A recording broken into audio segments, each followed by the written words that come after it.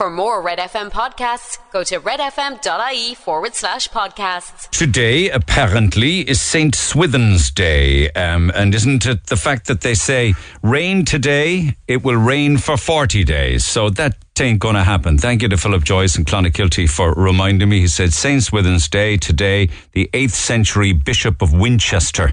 Rain today. If it rains on St. Swithin's Day, it will rain for 40 days. So we've avoided that one anyway. So no rain for 40. Does it mean that if it doesn't rain on St. Swithin's Day, that it won't rain at all for 40 days? So they call it 40 fair days instead, which is good. Somebody's looking out for us. Sweltering temperatures dominate much of the front of the red tops today. The Mirror says record baker. The hottest day since 1887. Don't you love records? Don't you love stats? Ireland's all-time high still stands at 33.3, which was recorded in Kilkenny in 1887. They think they could well smash that over the next couple of days, particularly on Monday, which should be the warmest one. And that's why the Star this morning says heat could be record baking at 33 degrees, the highest temperature ever maybe on the cards. I don't know if that's a worry or a time for celebration, that we're getting a decent summer. I don't know. Something in the back of my head always tells me, I don't know about this. Is this supposed to be happening? 32.5, 33, these kind of things. Met Éireann warning that the highs could also cause problems with regards to people if they don't take care in the heat and in the sun. And I see in the world that we live in now that the Times UK are saying that dogs also need sunscreen. And I was trying to read this story this morning wondering, where would you put it? They're covered in dog hair. So where would you actually apply the sunscreen? But apparently, according to the Times UK, there are areas on the dog's body where they wouldn't have a lot of fur, and those are the key spots. I don't know whether you give them factor 15 or 30 or 40 or 50. Maybe somebody listening to me actually already uses sunscreen on their pooch, dog or cat or hamster or gerbil. I don't know. If you do get in touch, text 0868 104 106. But the areas anyway, the key hotspots that we should worry about are their ears, the tip of their nose. They love you for that. A lot of dogs' bellies are sparsely furred as well. I don't know, is this a push by sunscreen manufacturers or the real McCoy? But either way, I've warned you, and now you know about it. And another warning. I'm wearing the old flip-flops around the garden all the time now, cutting the grass and stuff like that. Probably not the safest thing to be doing around sharp implements with the toes exposed, but they're saying that flip-flops are causing a staggering, get it? 200,000 accidents every year, apparently. The most dangerous item in your wardrobe come summertime or any time is them flip-flops. I suppose the toeless and heelless could be thrown in there as well, or as I call them, the Jesus sandals. But be very careful with the flip-flops. You don't want to be going a tumbling. Papers also this morning talk of other stories on a very serious level, and that is the amount of people coming into the country from Ukraine and, more alarmingly, other countries that are really overwhelming us at this stage with regards to trying to find places for them to live and indeed to sleep. And if you didn't know it, many of the homes, there's only 1 in 5 properties that were promised to help house Ukrainians actually being used for the purpose. A lot of people pulled out, but a lot of people didn't pull out. But many properties were checked, and because of red tape and issues regarding that they were too rural and there wasn't a bus service, so many homes originally intended to house Ukrainians are lying empty, while refugees are sleeping in tents and sleeping also, of course, in Dublin Airport. So military camps now to house refugees, according to the Mirror this morning. They'll move into tents in Gormanstown, the camp there, the military camp, from Monday, apparently. There's 41,000 Ukrainians given sanctuary in Ireland since February, and that number continues to rise in a matter of hundreds every single day. So this morning, the Mail says that mothers and babies are being asked to sleep on the floor of Dublin Airport in appalling conditions and an appalling situation. So while you have all of that going on, then the Irish Times this morning has a poll asking the public different topics and different questions like the cost of living and housing and issues like that. But there's somewhat confusing responses to immigration, because like over 80% of people said that Ireland should live up to our international obligations when it comes to immigration, but then 84% say that there's a limit to what we can cope with. So which is it? If we're living up to our international obligations and can't cope, what do we do next? In other news then this morning, a story that we'll come back to a little later on. very sad story of a 75-year-old retired Garda from Killarney who was down on Spike Island doing a day tour there recently. 75-year-old Edmund Horgan. Sadly, he ultimately died. He had a fall down there getting off the ferry apparently, and waited almost 2 hours for an ambulance. And his inquest was yesterday. I'll say no more about that from the Irish Times this morning, because I hope to have a chat with Barry Roach about it a little later on. But, you know, this issue with regards to hotel prices. The front of the Echo this morning talks to the Cork Irish Hotels Federation chair, who's Joe Kennedy from the Maldron. He describes it as a perfect storm of skyrocketing hotel room prices in Cork, and says that it may not pass until September. Well, it won't pass until September, until the summer is over, because, of course, the biggest demand will be during the summertime and the tourist season. He says that the inflated prices are due to a perfect storm of demand, which will continue until and blow over in September. And okay, fair enough, I accept what he's saying, but I never think that it's right that a perfect storm of demand should inflate prices just because there's a shortage. I think that you should charge a reasonable price. You should have your reasonable profit in there. There should be no greed and no gouging, because more people want them shouldn't allow you to put up the price inordinately. But that is just what's happening, and I think that that's wrong, and I've always thought greed like that is wrong. I think it's the same with other things, whether it's actually, trying to get a hotel room, or, trying to buy a concert ticket or stuff like that. Anyway, back in the day of the Celtic Tiger, when we had this huge boom and houses were flying up, there was a lot of shoddy workmanship went on back in the day. And apparently it could cost the state now. I have no idea why, but it's the state will have to pick up the tab. I suppose maybe many of the houses were built for the state. I don't know. But 2.8 billion is the figure has been put on it now, according to the Irish Times, with regards to repairing homes built during the Celtic Tiger. A lot of problems. Lack of fire safety material, structural defects, water leakages, stuff like that. Defective design, faulty workmanship, defective or cheap materials, I suppose. A lot of issues regarding contravention of building regulations. Such was the speed of housing being built, houses and apartments, back during the Celtic Tiger, that now we have to, pick up the tab to repair them because they were built too fast. Not everybody that was building them, incidentally, were proper craftsmen or tradesmen even in that regard. And I mean, research is an amazing thing, but I had to do a double take this morning when they were saying that, and I'll just give it to you as it says. Okay, a regular tipple may help to ward off heart disease, a stroke and diabetes, but you need to be over 40 to actually see the benefits of a little drinky poo every now and then. The Times UK this morning has research saying that people under 40 should go 100% completely and utterly teetotal, as in don't drink at all. They found that drinking more than a shot glass of beer a day poses a health risk to men younger than 40. The safe daily limit for women under 40 apparently is slightly higher than a shot glass of beer a day. If you saw... Yay for women celebrating. You can have a shot glass and a half of beer. But if you saw that on April Fool's Day, you'd probably say, yeah, it's April Fool's Day. But it's not like. We're in the middle of fucking July. So apparently the big issues regarding people under 40 who drink more than a shot glass of beer is heart disease, stroke and diabetes. And last week then I was reading that a couple of pints of beer is actually good for you. It's got lots of natural ingredients in it. And a couple of glasses of red wine every day is tickety-boo. So you get completely confused. You really and truly do. So one drink a day keeps the doctor away, but only if you're 40 plus, they say.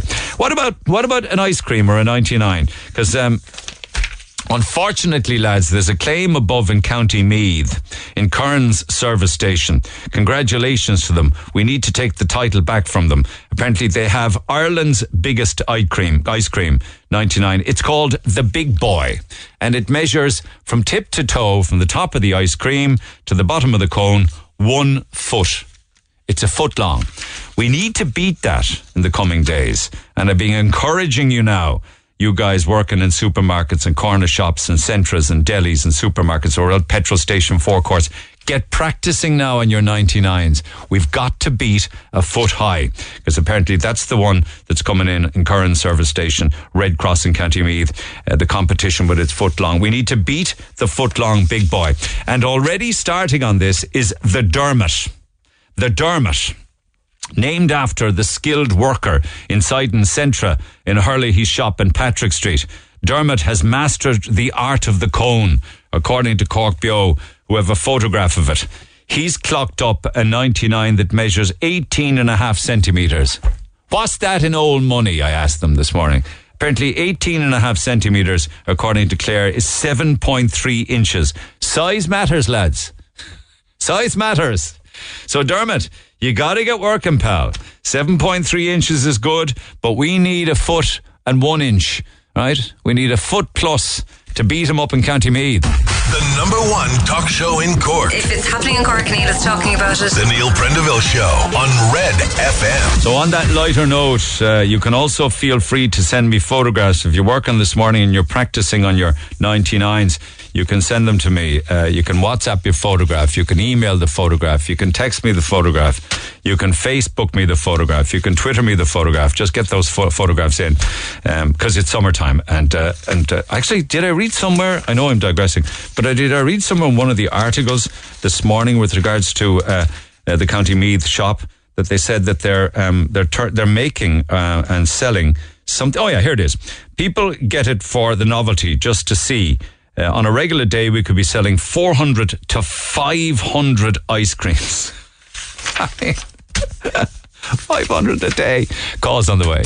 Talk to Neil Prendeville now. 0818 104 106. Cork's Red FM. On a Free Food Friday, courtesy of ourselves and Roosters, Piri Piri, Douglas and Blackpool Retail Park. So an opportunity to feed 15 or more of you in the workplace. So share it with other colleagues and other businesses around you, because there's big eating in the food from Roosters, Piri Piri. So text who you are and where you are to 086 8104 106, and we'll start those shout-outs in about a half an hour's time, 40 minutes time. So who are you? Where are you working? Who are you with? Text 086 8104 106. I'll tell you all about the food, starters, main courses and desserts a little later on, courtesy of ourselves and Roosters, Piri Piri, Douglas and Blackpool Retail Park. So get texting now on that one. A lot of texts from yesterday and indeed the day before, and I want to come back to some of those. But a story that I didn't get to earlier in the week that I want to do now, because I heard on the news that we're talking earlier in the week about a shortage of creche places come September, when people are looking to get their children into creches or back into creches or into a creche for the very first time. And of course there isn't enough to go around, bit like everything else in Ireland these days, unfortunately. But apparently then I heard of a story involving stepping stones up in Farranree, which is a preschool up there that families and children have been using for quite some time, I think over 10, maybe 11 years. And apparently that's also going to close. Julie, good morning. Hi Neil, how are you? I'm good. So if it's not creches and a shortage of creche places come September, and indeed there was last year and the year before, there's even a shortage of primary and secondary school places. Yeah. What's the situation now with regards to stepping stones? So basically, the kids finished school about 3 weeks ago. Ada, my daughter, had been in the stepping stones previously, so she was in the junior class and she was moving to the senior class this September. So 3 weeks ago we met the new teachers, went up, saw the classroom, the kids were there, met the new teachers, all excited. That was it, finished up for summer holidays, and then Monday gone a letter in the post to say the board of management had stepped down and unfortunately stepping stones won't be opening in September. And that was just it, was gone. That they couldn't find replacement directors to go on to a new board. Apparently, as far as I know, there was 2 directors supposed to take over, and just in the last week or two, they stepped down and pulled out that they weren't doing it. Okay. How does stepping stones work, incidentally? Are teachers employed? Do families pay? No, so not that I don't think teachers pay. So do you know the way our parents pay? Do you know the way the kids get the free year? Yes. From 3 and 4. So I think they go in at 3 and then they go up to the senior class. Okay. The senior class then is to get them ready for primary school, you know. Yeah. So there was 18 kids due to start in the junior class on the 30th of August, and there was 11 kids from last year that were going upstairs.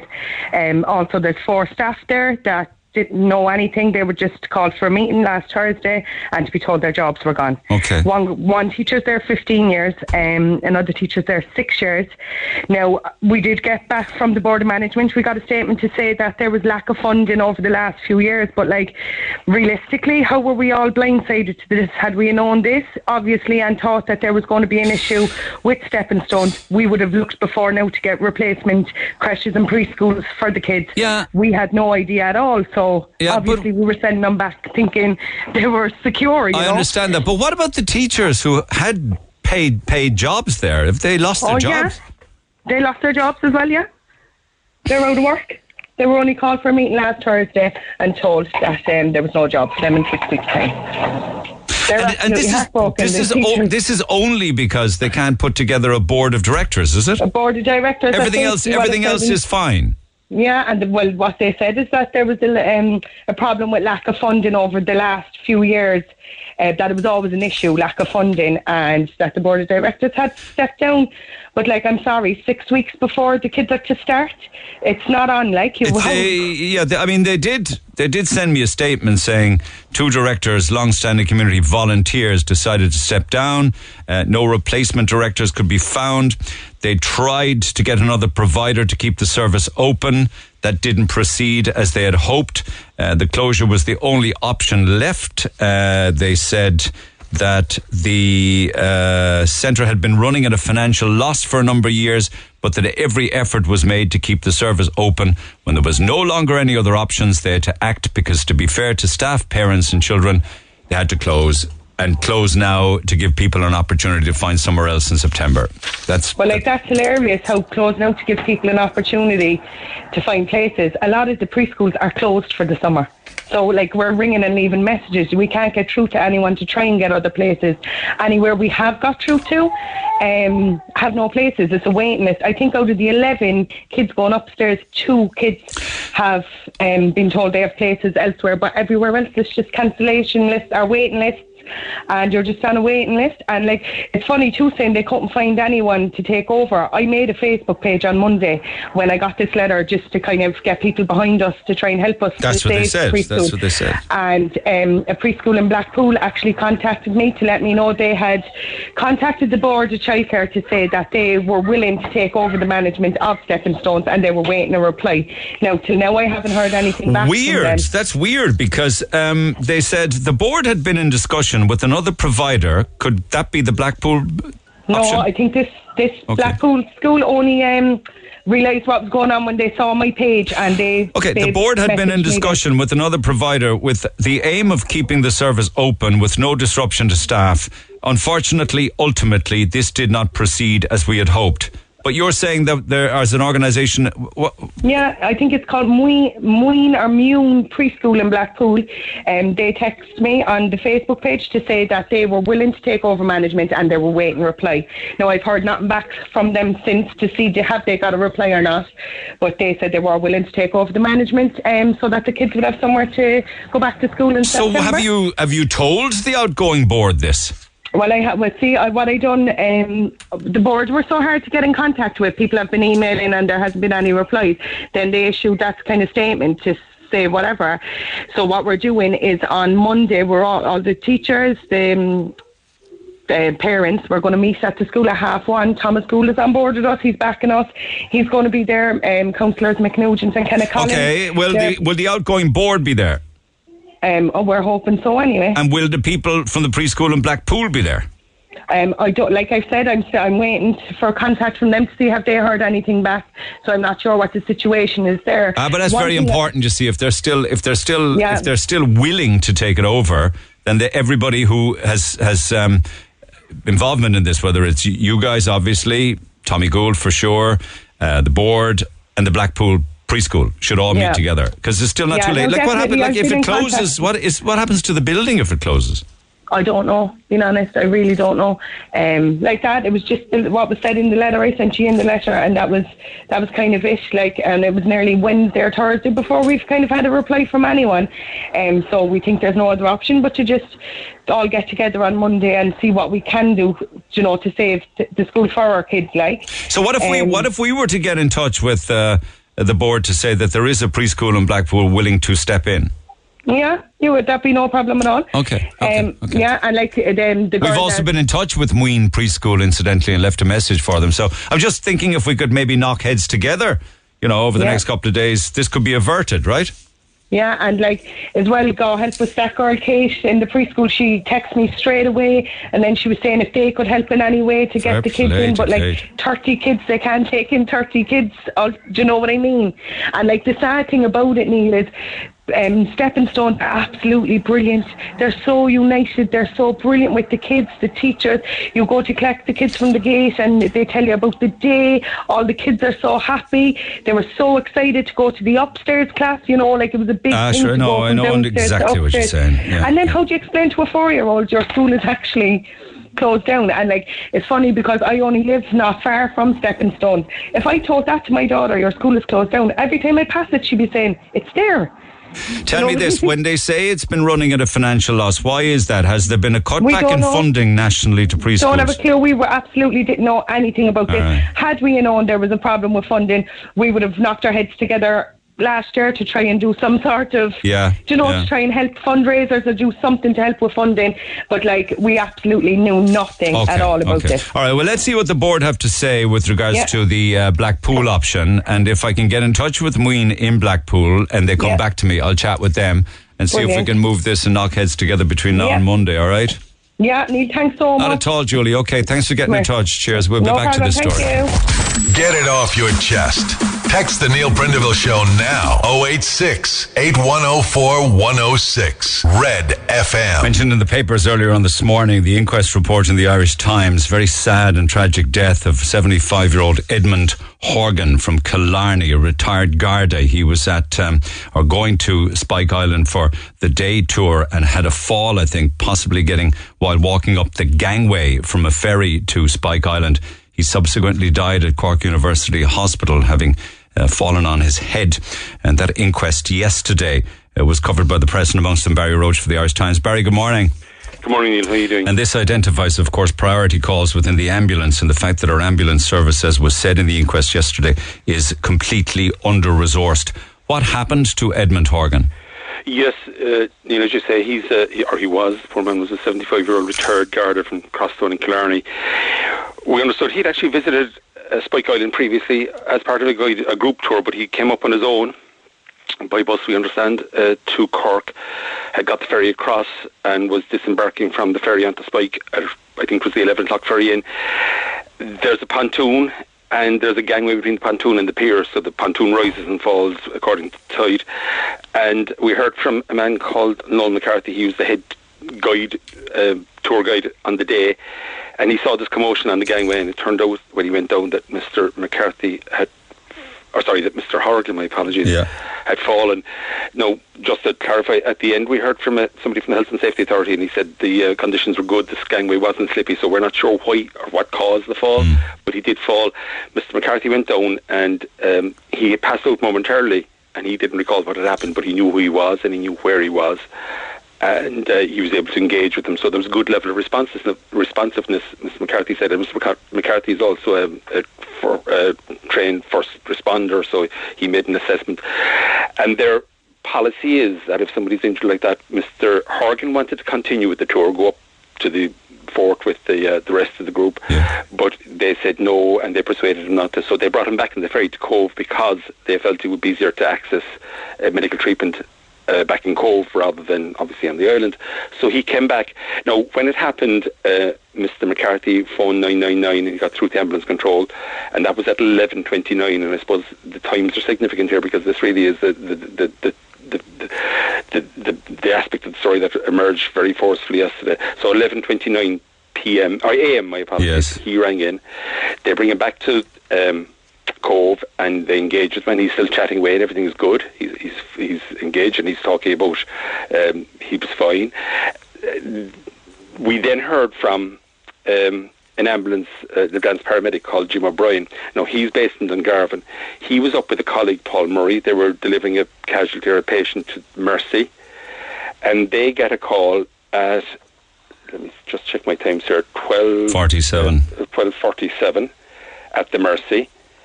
They're dispatched down to Cove to meet Mr. Horgan, and they get down there at 1:22, so about 30 minutes, which is, fair going, really. They assess him there, and they spend half an hour doing various checks on him. He wants to go home. He said he's fine, but they say no. No, he does tell them he's on blood thinner, all right, so they're conscious of that, but he's still responding well to them, engaging with them, chatting about his sons and so forth to Jim O'Brien. He spends about half an hour assessing him, getting the ambulance. He walks into the ambulance, and they leave Cove at 1:59. You are right. Yeah, I'm right. Yeah. Just for the CUH at 1:59. Yeah. Everything is fine. Jim O'Brien is in the back with him and chatting away to him. But as they're passing Man Point, he starts to deteriorate, lose consciousness, and he vomits twice. Jim O'Brien radios ahead and said, "Look, we have a situation here. I think we have a brain bleed. Have a resuscitation team on standby." So they get to the to CUH within 10 minutes. There's a resus team from the Accident and Emergency Department on standby. They get him in there within a minute and a half. But unfortunately, he doesn't recover and he dies the following day. Now, the issue is, Jim O'Brien said that it turns out that they were the third ambulance to be allocated to go down from. There were two previously, but they were diverted elsewhere to higher priority calls. So, no, we don't know what those calls were, but it meant that they were starting late in the case. Now, he said there was no delay on their part, his own part and Paul Murray, and that seems to be the case. The family didn't have any issue with that, but the fact it was the original categorisation of him as a non-life-threatening case was the problem, effectively.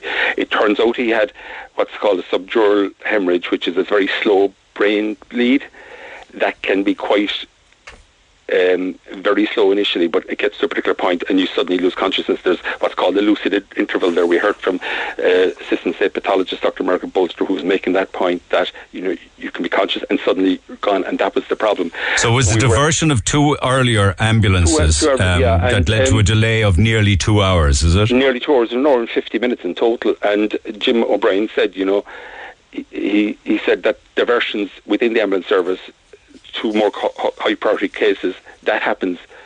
He said it was common enough occurrence within the National Ambulance Service, and he said the service was completely under-resourced, and he said you can get lucky or you can get unlucky.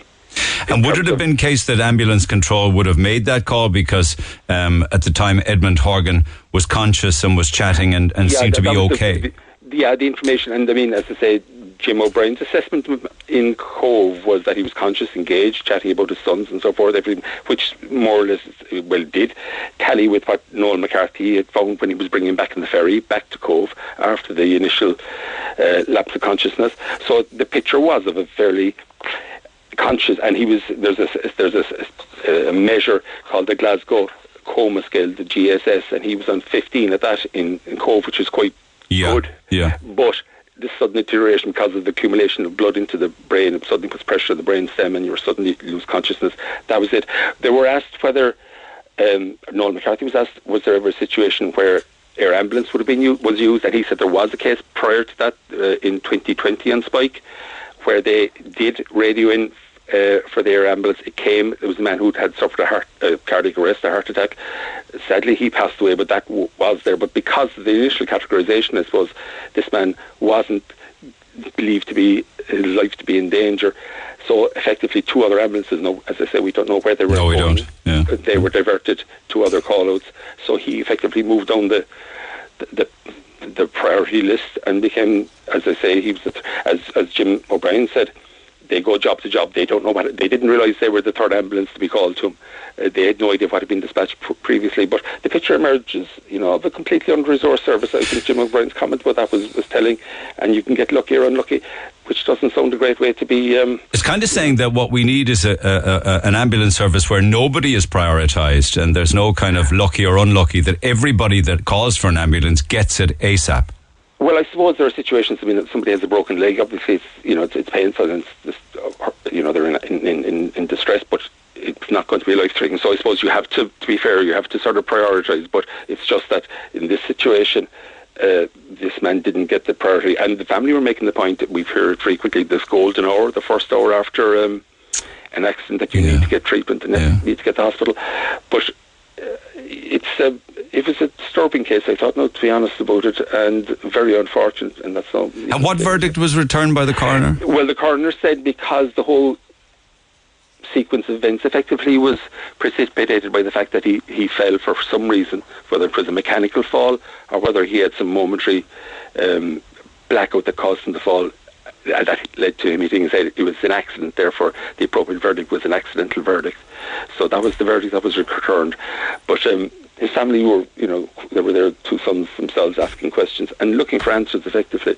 And I suppose it goes back. They asked Dr. Bolster whether or not the original categorisation of him as non-life-threatening, and she said she wasn't a clinician and she couldn't comment, but as a general principle she made the point that the sooner a patient gets to hospital, the better their chances of survival. Now, she did point out that if somebody does get to hospital quickly, even if somebody does get to hospital quickly, people on anticoagulant medication, blood thinners, such as Mr. Horgan, they do bleed more quickly if they get a brain bleed or other bleeds like that, and particularly if they're over 75, the mortality rate is 60%, so that is something to be factored in. Coroners sometimes also give a recommendation, not a criticism, but a recommendation of how things could be better going forward. Was there anything like that? No? There wasn't yesterday, but I'm sure this is a case that we'll hear more about. And, this isn't the first time.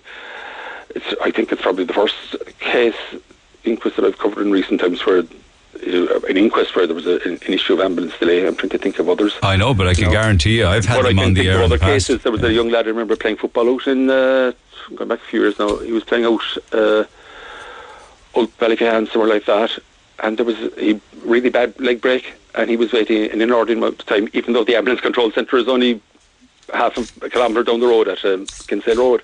And I've heard of stories. I mean, the theory, as I understand it, is that, for argument's sake, you have an ambulance in Mallow, and Mallow has to go to Fermoy to cover an incident there. Yeah. Then the Kanturk ambulance sort of is moved to Mallow, or covers Mallow, and you sort of move by move cover, as it were. But that doesn't always work. I mean, I've heard of cases down in Castletown, Bear, where ambulances, I think, came either from Fermoy or Dungarvan. Yeah, and from Limerick, I've heard them coming from Limerick. And this one, in the case of Mr. O'Brien and his colleague Paul Murray, they came from Dungarvan. Well, they were in Cork dropping somebody else off, so they were, it wasn't that they were brought from Dungarvan cold, as it were, to this. They actually have to be in Cork, so they responded. But there have been other cases where I've heard of, there have been a few others that I can recall now, of really, I think one in North Cork down to Tralee or something like that.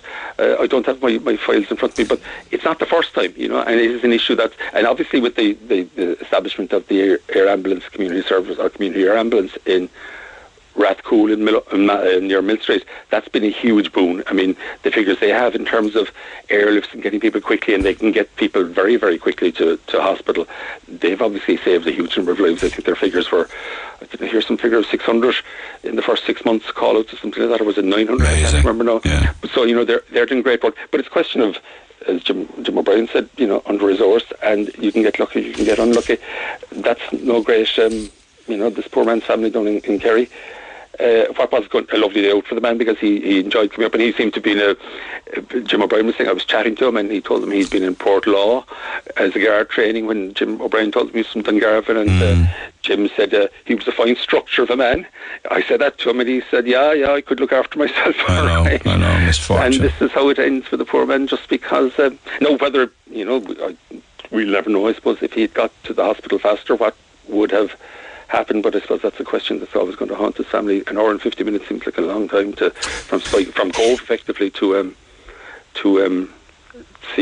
Thanks, Barry, as always. Appreciate you taking the call. It returned an accidental verdict, and of course the coroner, and we also extend sympathies to Mr. Horgan's family on their sad loss. Barry Roach, Southern correspondent with the Irish Times, undoubtedly, and I have done in the past. We've had many stories on air of people with regards to ambulance and ambulance call-outs. Your thoughts on that are welcome in general. Perhaps you have a story to share. Text 0868 104 106. Pick up the phone on 0818 104 106. A lot of texts from yesterday. And again, we've been talking about ageism over the past few days. And one of the things we talked on was insurance quotes and premiums for people who are getting on a bit and renewing their car insurance.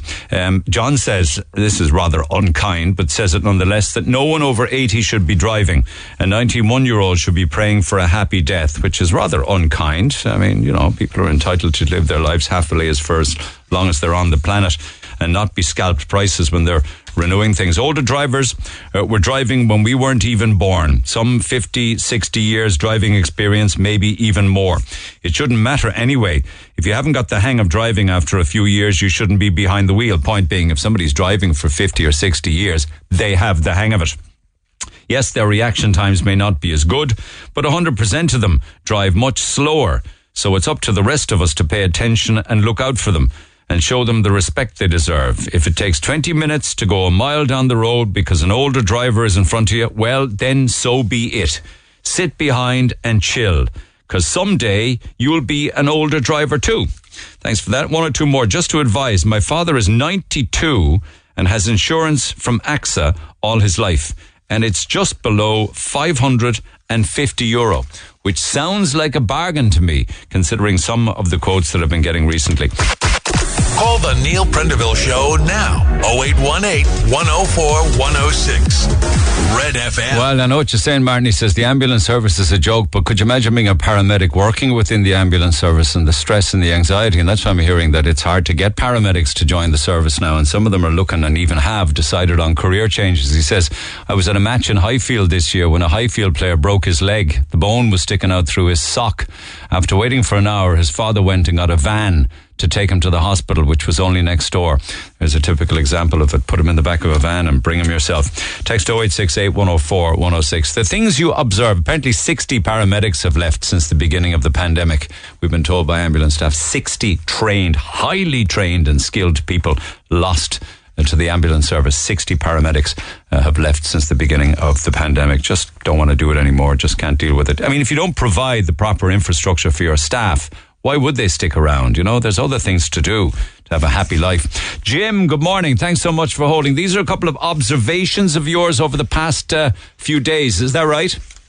Neil, yeah, we're just doing just on drugs and fellas. 3 observations, yeah. No, I mean, it's and I'm only passing by. I'm not out snooping. No, you're just going about your business. Where do you want to start? McDonald's. Were you inside or outside?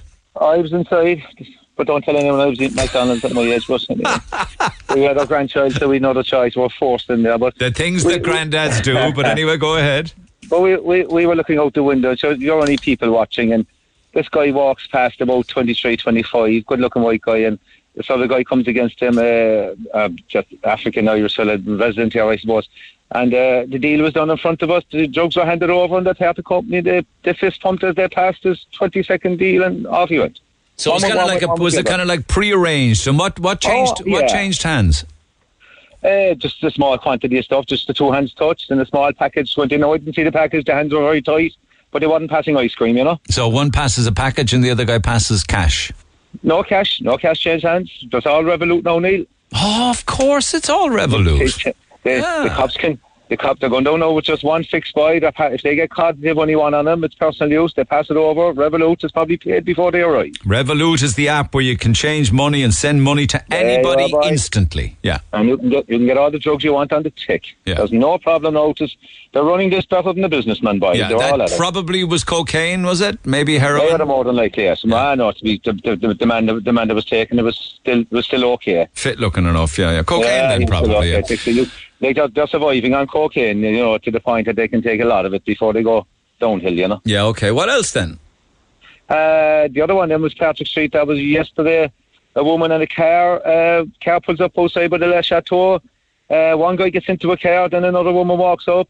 She collects stuff. She walks away. The guy gets back out of the car and he goes back around the street again. We're probably waiting for the next pickup. I don't know. So was the car driver dropping off drugs for sale? I'd say so. And the other guy in the back was just doing the deal. No, I didn't see that one. Because my wife saw that one. So that's the information on that one. Oh my God! And the third? The third one then was in Mayfield yesterday again, 12:30. Guy pulls up in a van, refrigerator van. Girl pulls into the side of him. There's a child in the seat. The child passes the drugs out to the man. The man holds a bit of conversation. I was in traffic. I had to drive on. Then again, that was the third one. That easy. It's everywhere. But how do you know those were drugs changing hands? But Neil, you can tell by looking. It's a small, quick thing, and the man isn't even standing straight. And he's a tall man. He's talking, but just stop. I mean, all right. No, I'll take your word for it. I have to take what I see, and what I see is that, and that's it. And in this case, you're saying it was a child handed over the pack. And the child handed it over. The child was about between 8 and 10. God almighty. So that's where we are now, and sure, if the child got caught, so there's no law on that. Hiding in plain sight, if you like, right? It's everywhere. And they'll do it in the same car parks and the same garages, and so the cops know. So they can do nothing about it. I think at this stage, because there's no interest in fixing it, it's an epidemic, if not a pandemic. And as like I said there, this is doing more damage than COVID. And the long-term health risks are worse than COVID, and the government are showing absolutely no interest, and we can bring the subject up time after time. The government don't want to do it. There's not one policy coming out to stop this. And as I keep repeating myself, drug testing, save what we have. I said to one of my sons there lately, how many people are on it? He said, 40, 50%. He said, you go to colleges, they're all on it. That's right. He said, the women are going into the toilets in groups doing it. He said, no, the boys are doing it. They're going in 2 or 3 into the bathrooms taking drugs. This is where we are. Yeah. So all sections of society. It's not just students. It's any age group. No, and it's people right. It's everyone. So it's actually unfixable, really. We're gone beyond, and they had plenty of time. I remember they were dealing with this above in Dublin in the flats going back 30 years ago. It's gone to the point now. It's no unfixable, as you said, to say, right, we're going to arrest everyone. We're gone past that point now. It's over now. Yeah. So what do we look at now next? I think the start of this will be legalising cannabis, and you'll be able to go into a cannabis smoke shop and buy your cannabis and your weed. That has to come. And then they legalise cocaine then. And is that it, to legalise and control? Well, the alternative is to for the government from the top down to drug test everyone, including the governments, including the guards, including the teachers, including everyone that's in the government. And but you'd have to drug test everybody in the whole world, because it's happening But why not? They could inject everyone in the world for COVID. Why wouldn't they have bloody drug test done? It's a simple thing to be a guard in the morning to drug test yourself coming out the door. So we know that you are a solid person doing your job. But park the guards now and civil servants and all that kind of thing. Right. People work. What about the rest of the community who are? They're the users. Well, at the moment, it's illegal. They should all be arrested. We're not doing it. But you could be arresting 50 or 60% of the population. If you arrest them, put a fine on it. But they're doing nothing, Neil, is what I'm saying. They've done nothing, and we're doing nothing. Yeah, well, so we're sleepwalking through this, and you're never going to stop drug dealers. You'll never stop the supply coming in from South America, Afghanistan, places like that. No. So what do you do? Do you legalise and control, or what? You just can't put hundreds of thousands of people in jail. No, you can. I know that, but at least all I'm saying is we're now in recovery. And I'm going to say it to you when I'm saying again, let's hold what we have, and then we'll have to walk in reverse now, Neil, because we'll have to go too far. And I don't know what the hell is the problem about breath testing or drug testing, gas, and I don't know why anybody's an issue with it. The next politician you're asking what he does. But why do you keep going back to members of Garda Síochána? It has to start from the top down there, the lawmakers. I don't want to chase the army man in the street. No, the Garda Síochána on the beat are not lawmakers. Well, they keep the law, Neil. Yeah, they uphold the law, yeah. We trust them 100%, and we should. But why target guards for drug testing alone when, as you know, vast quantities of the population are on cocaine, or they're on cannabis, or they're on ecstasy, or on MMDA, or they're on LSD, all sorts. Okay, if you take any company in the morning, right, that has employees. If they brought in a drug testing policy going in the door, right, on their employees, and they laid somebody off because of it, they would sue them in the works tribunal. Let's make the laws where you can be sacked immediately if you're on an illegal substance. I don't know that you would be sued. I mean, there still are companies, and I have no time for these companies who don't allow people to take to take 3 days sick leave. They don't pay them if they're sick. You know, that's kind of like the Dickensian where we live in. So, but that's the whole mess. I know, but they don't get sued, and they don't get reported to any kind of a tribunal. They just don't allow workers to claim 3 days sick leave. So I think drug testing an employee wouldn't. What? If you were a civil servant and someone took 3 days sick, you'd have to pay them. That's because the laws are respecting the government's people. Yeah, but not all companies do pay 3 days sick leave. It should be the same, Neil. Why could one company have a different to another? Of course, that should be all interesting. But what if you drug tested everybody in the workplace and every college student every Monday morning? Yeah. What's wrong with it? I don't know. It sounds chaotic. That's what's wrong with it. It is chaotic. They're all on drugs. So what are you apologising for? Somebody do something. The kids are dying from it. We have a mental issue coming. So you can see, even the guys in the street, Neil, now that are on drugs, when they're bumming off you, if you don't give them something, they're now shouting at you. Come on, you know it yourself. You're walking down the street, you can see it. No, I understand what you're saying, but I think that to actually put some sort of a plan together to do that. I mean, they can't fix our health service. You heard the story with their ambulance service. They can't find housing. They can't control rent and house prices. They hardly could, get a policy together to drug test people. We go back to the hospitals. They wouldn't privatise one. I'm damn sure there's an American company or a Spanish company would take over the Mercy in the morning, right? Get everybody out. Send all the nurses up to the region where they're short nurses. And give those people that are doing the Spanish operations at the moment, give them the Mercy. I guarantee you they'd make a walk. Well, they just built a brand new hospital in Spain to cater for Irish people who can't get treatment in Ireland. It's embarrassing. Everything is broke. Yeah, it's mortifying. And the more money they throw at it, the broker I get. All right, my man, as always, you give me a lot of food for thought. Thank you so much. Have a good weekend, Jim. Back after 10. I'm Rory. And I'm Valerie, and you can join us for the very best in local, national and international sport every weekend on the Big Red Bench. That's the Big Red Bench, every Saturday and Sunday from 6 on Cork's Red FM. Get it off your chest. Text the Neil Prendeville Show now. 086 8104 106. Red FM. I'll be opening the phone lines again later this morning for more passes to give away to some fabulous tourist attractions right across the county of Cork. And you should download the Explore Cork app, and you can see everything and everywhere that you can visit over the summer here across the city, suburbs, and across the county. Explore Cork app. And I'll tell you more of the family passes that we have to give away north, south, east and west of the county. It's a free Food Friday today for Roosters, Piri Piri, Douglas and Blackpool Retail Park. So here's what you'll get. 15 of you, maybe even more. All of the starters consist of chicken wings, chicken skewers and beef skewers. Then the main event, chicken wraps, chicken pittas and beef burgers. And we've also got the Piri salted fries, the rice, the waffle fries, the Piri Piri sauce, Piri mayo, lots of garlic mayo. And then that's just the main course. By the time that's finished, then you move on to build your own cheesecake opportunity with lots of different toppings, courtesy of ourselves and roosterspiripiri.com. If you're getting some food at the weekend, think roosterspiripiri.com. Douglas and Blackpool. So some shout outs. Morning to everybody at Lehan Motors, to everybody working in the online grocery department here in Dunn Stores. Kevin says there's 20 of us in the department, in the online grocery department of Dunn's, with 16 working today. And because of the hours that we do, we miss out on all the staff functions and the nights out because of the hours. So it'd be amazing to reward all the staff. Great bunch, and we built a great team here in a short space of time. So, morning to all of you. Kilsaran Quarry in ovens, Union Hall smoked fish, GRP roofing supplies in the Tremor Road are listening. The girls of Vera Moda in Blackpool Shopping Centre and Douglas Court. Blue Co Skip Hire are listening this morning down Cove Way. Everybody down in sunny Kinsale, including Kevin McAllen Building Services, Amari Ireland on the Tremor Road, the Brothers of Charity Day Service, Little Learners Childcare in Cove, Area Carpets and Flooring working in the CUH at the moment, Bridgewater Homes in Rathcormac, Blockwall Developments in Kerry Pike, Deermount Construction, Ballinacurra Post Office Delivery Service, CADA Performing Arts are listening as well. Everybody at PepsiCo, particularly the IT department in Little Island, Dermody Dental Practice, Oliver Hayes Gardening Services, the Clothes Horse Dry Cleaning in Carricktool and Castle Martyr. Why? Because it's been a long week.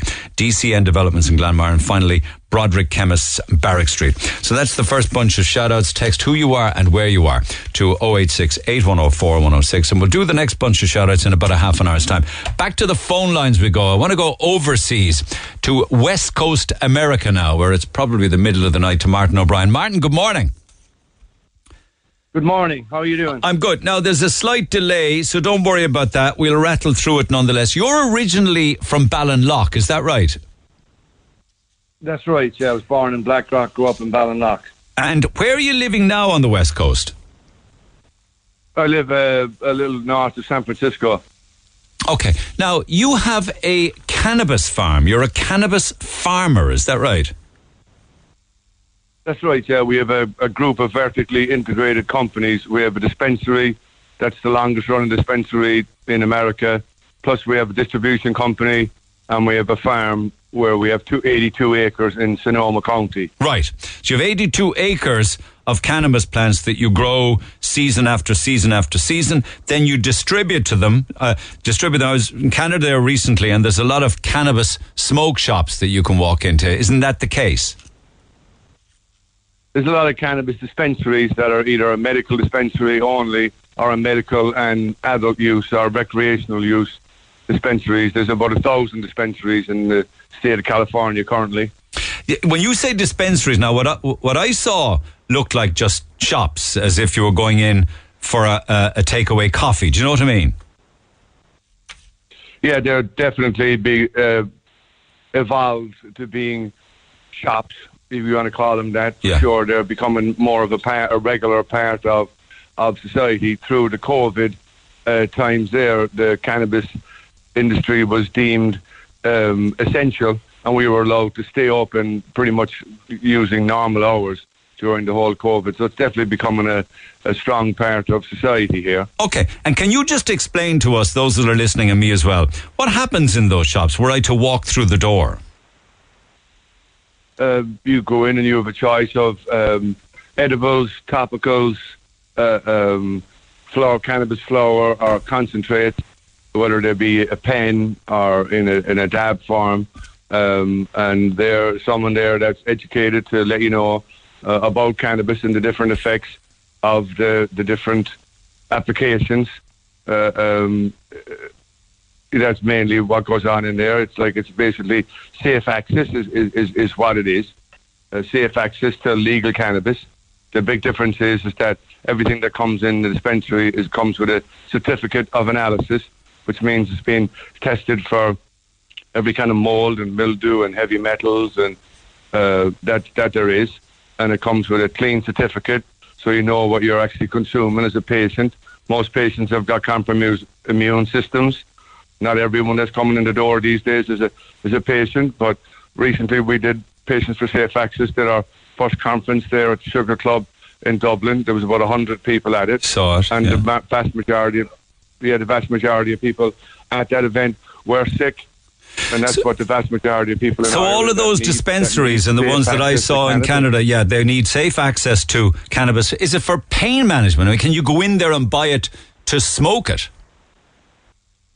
You can buy it, like these days, you can go in to buy it to smoke it or consume. Like most places do not have consumption lounges. It's a rare thing. Yeah. It's just more of a pharmacy. You go in and you get your stuff and you leave, hopefully educated and informed, and you have the access that you need. Okay, so you go in, you buy your cannabis, you buy your marijuana, or you buy your topicals or oils, or whatever the case may be, but in the case of, say, marijuana, you buy as much as you want and you take it away, and it's legal to smoke it in public. Well, it's like you can only buy an ounce a day per person, and it's not legal. It's not legal to smoke it in public. It's the same as alcohol. You can't drink alcohol on the streets over here, so it's very similar to that. And it's not causing any problems in society there, Martin, no? No?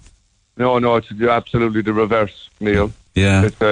It's taken the power out of the black market, even though the black market is still kind of strong here, but it's definitely taken the power out of the black market. If your average mother, father or whatever wants to go down and they're new to cannabis, which is the most important thing, because there's a lot of new people coming to cannabis, and they have the safe access that they need.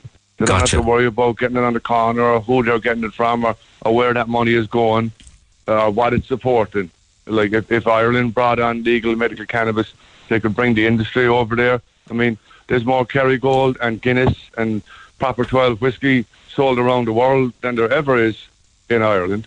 So why can't we as Irish people have the right to grow cannabis and to compete in an industry that's going to become cannabis is the next tech?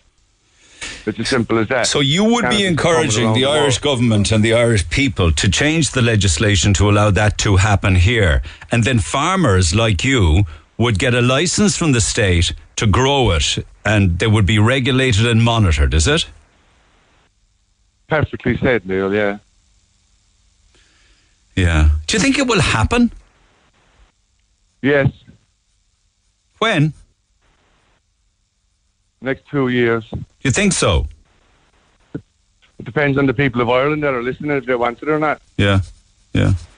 And is it an easy crop to grow? I mean, talk me through your normal routine. How does that work? You get the seed, is it, or do you grow from plant to plant?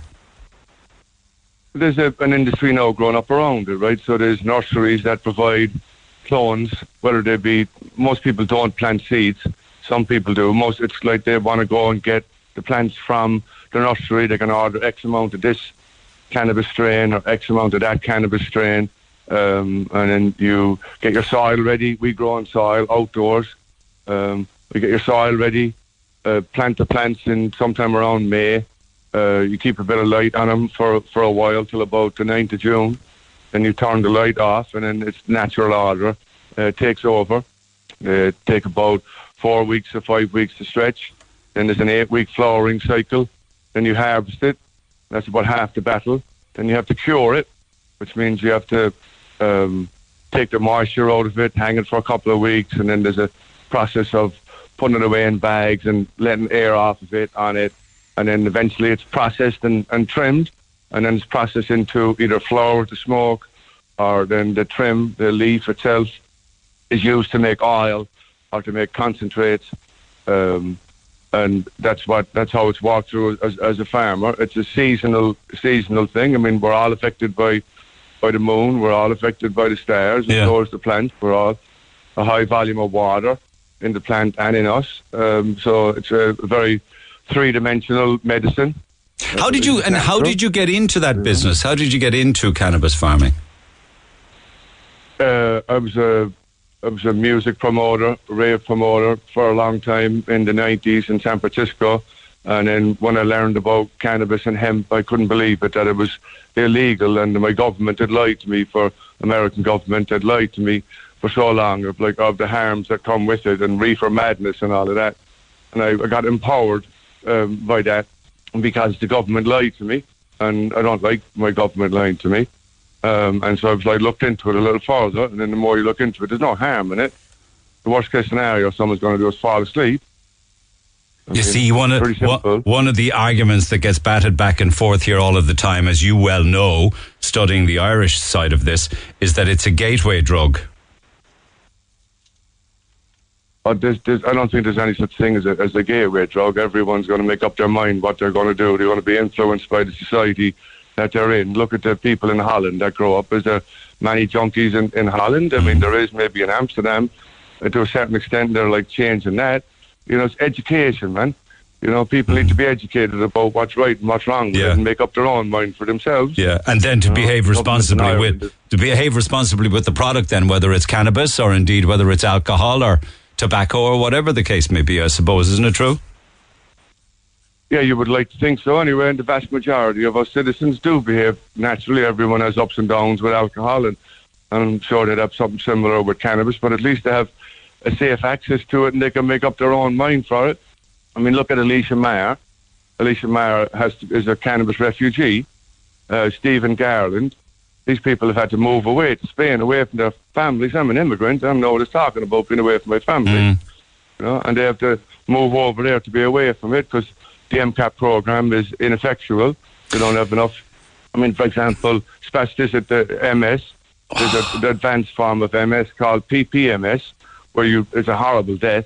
So the Irish government will recognise that you're sick if you've got MS, but they're not going to give you any cannabis medicine until you're to the form of your spasticity MS. Of course, that's very true, because there are two aspects to this. One is recreational use and the other is pain management and relief, isn't it? Pain management is where it's at. I mean, if people get recreational out of it, great, down the line. But right now, they need dispensaries where people can come in. Amy Brown. Have you ever seen that lady walk around? No, I don't know her. She's a young, good-looking woman. She's a young, good-looking woman. She's got endometriitis. I might have pronounced that wrong. But, I mean, she's suffering with that for a long, long time. And she has to go to the black market. There was a story about her recently in the Examiner. I mean, there's endless. Kenny Tynan had to go over to Holland to get his cannabis, and it kept him alive. So for people in chronic pain or very, very ill, they are buying what they need to get relief in their life from their pain or their illness on the black market. That's exactly what they're doing, yeah. Yeah, I know. And you believe that this is only a matter of a couple of years before we legislate and we have a similar system to America and Canada and indeed Holland?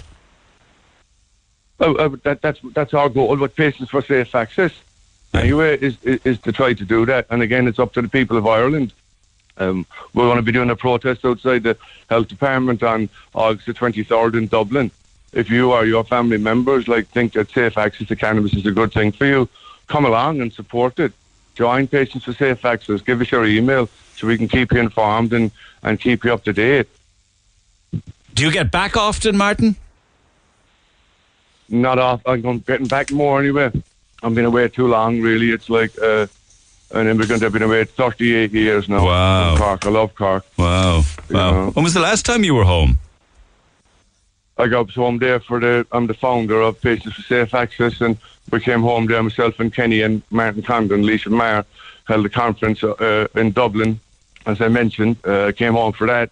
I'll be coming home again now for this protest on the 23rd, and I'll be coming home a lot to try and keep pressure on the government, and hopefully they can learn to be effectual around this topic and stop the suffering of the people of Ireland unnecessarily. Okay, strong words. Thanks for taking the call this morning. I'll allow people to Google and to connect with Patients for Safe Access themselves if they so choose.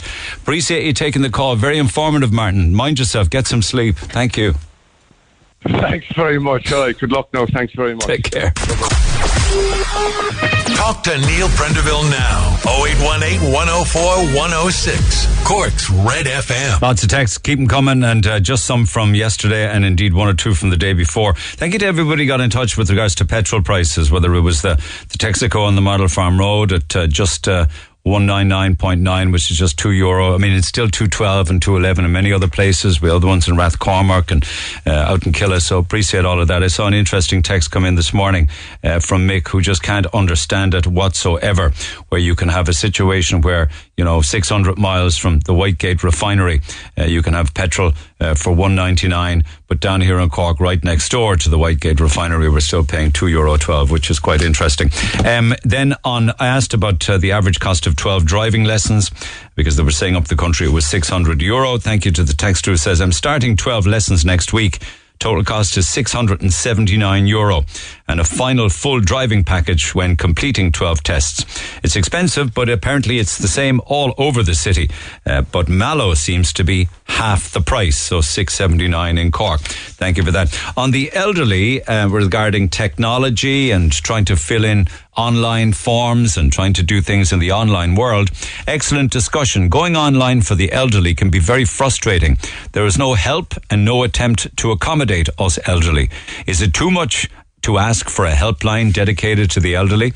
Without signing up online in Duns or SuperValue, etc., we can't benefit for money off vouchers and lots more besides. The elderly need a voice to defend and to demand their rights, says Chris. I'm surprised they didn't charge people, extra to change the categories on their licence. There was a chap on the air who wanted, because he was getting older, he was told you can't have the truck licence anymore, and that not the paperwork, but the online trying to get through that was a total nightmare. These people who can't grasp the way the world is going with the lack of the personal touch, as that generation said to me, anytime there's a problem, they call us snowflakes. They tell us, toughen up, ye snowflakes. Well, they're going to be left behind if they don't learn how to cope themselves with the way things work going forward, as in, who needs to toughen up now, I suppose. Everyone is saying they don't want a laptop, that they don't want to put details online. Nobody is forcing them to do anything. The level of entitlement is absolutely unreal. You're not special. You are now just a number in the system, and you are just going through the process. Morning, my parents find it hard to use remote control for television. Not a mind online banking, God love them. Do you ever notice now these days, the days of one remote control are gone. It's two, maybe three different remote controls at the ready. Automation will not replace all or many more workers, for the simple fact that the government won't allow it, because automation and robots don't pay taxes. Well, things are becoming more and more automated. You see it in supermarkets. I hear of restaurants now. There's one particular one that I want to try, where you're served, I'm told you're served at your table by a robot. Haven't been in there yet, but I want to go and see how this works. How does this work? Does a robot tootle down through the restaurant between the tables and bring the food on a tray with kind of robot hands? Oh, what's the story? I hear there's one in Douglas that does this. I'm mad keen to try it. I think it's a Japanese restaurant. Should the basic right that a customer can contact a company or a service by person to person should not be actually made law? I think it's a form of discrimination. It should be illegal not to give every customer an option to have person-to-person interaction. My dad had a similar issue trying to renew his driving license online. He wanted to drop the truck category. I had to try and do it for him because he'd do it online. I'm a 30-year-old. I consider myself fairly tech-savvy. But I was demented trying to do it online. And that's an understatement. It's impossible. The amount of documents they request these days and the errors you get. Error. In the end, he had to book an appointment and go in and do it in person. I feel bad for people who aren't tech savvy. It's very hard for people to do things. Why can't we do it in person anymore? And there's reams of these. Why don't you get Terry Shannon to answer the question on residential parking? He seems to have a lot of publicity on your program. Well, we got on to the council asking them why you need so much paperwork and information for people who are trying to renew their parking permit, and why do you need a copy of their house insurance? There was a response came back. Where is the response? I can't follow it. I'll tell you what, as soon as I get it highlighted and the relevant bits highlighted, I think it has something to do with the insurance is needed for a house to prove as to whether you are the owner of the house or the tenant of the house. As soon as I get the little bit of paperwork that I need from it, I'll come back to it at that stage. I want to go back to my phone lines for now, though. Kate's, oh no, she's not there. Okay, I'll come back after the break. I wanted to talk to Muine Preschool in Blackpool. I think they may have some role to play in stepping stones. Back after the break. Get it off your chest. Call Neil Prendeville now on 0818 104 106 Red FM. Talking to Jim earlier on this morning about different drug deals that he saw going down. I live on the north side, Neil, and I'm hearing about all these stories of drugs and alcohol abuse. It's because there's absolutely nothing for them to do. Apart from sports clubs, they're just walking around in circles all day. Of course, they're going to get into that kind of trouble if they've nothing to occupy them. And then Sinn Féin are doing nothing. All you see is their faces on television and on the papers. They want to get their finger out and get something done. Well, I suppose Sinn Féin would say they can't get anything done until they get into government. But what's this business about just walking around doing absolutely nothing day after day after day? Why aren't they out getting a job? Why aren't they getting up in the morning and going on to work and, providing for themselves and their families and having a good life and being a net contributor to society?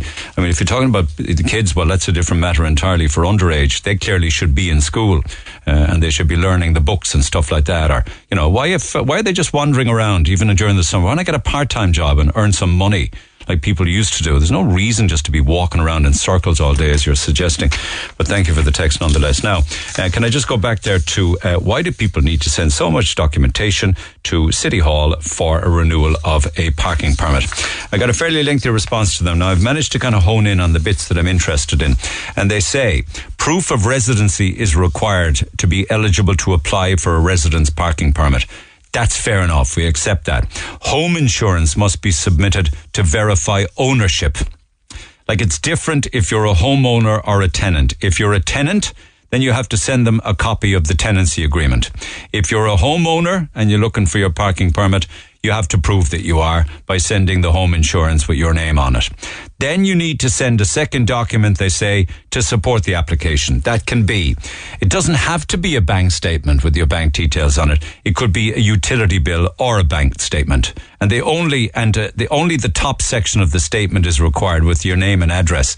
It doesn't have to be all of your recent transactions, they say. So that's the deal. If some of the people that are applying for permits, City Hall says, mightn't be homeowners or tenants, like they could be a son or daughter. And in these cases, separate documentary proof of residence must be required. So to be honest with you, I kind of understand where they're coming from. Now, people mightn't find it laborious trying to do all that online. I understand that.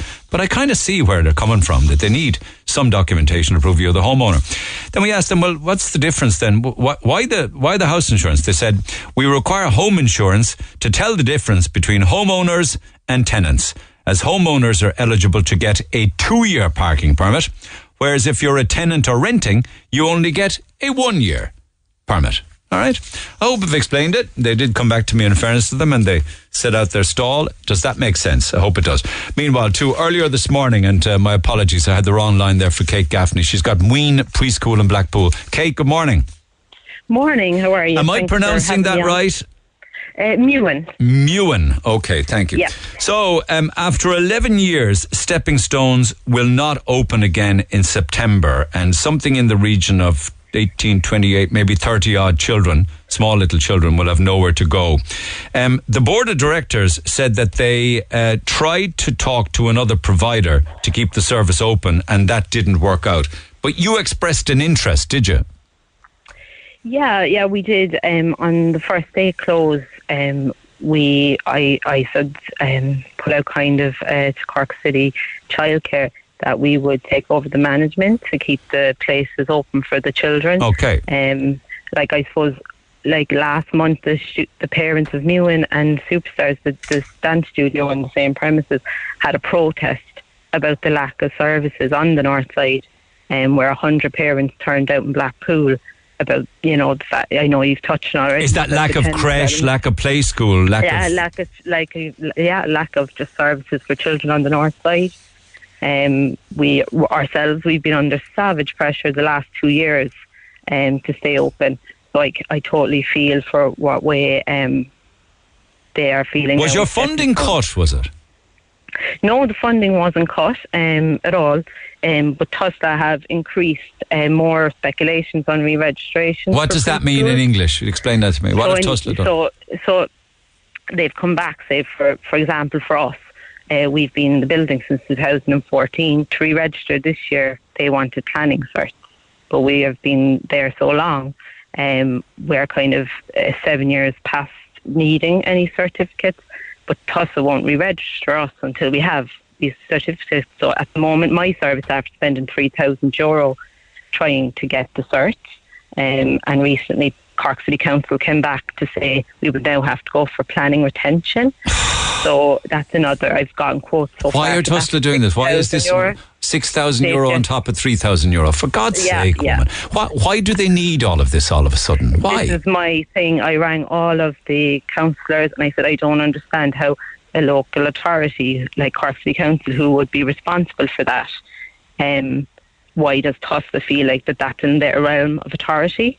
So we've had that, and I've asked TUSLA to push out our deadlines now, because we had 5 places left this September, and we've offered that to Stepping Stone students that we could offer it to.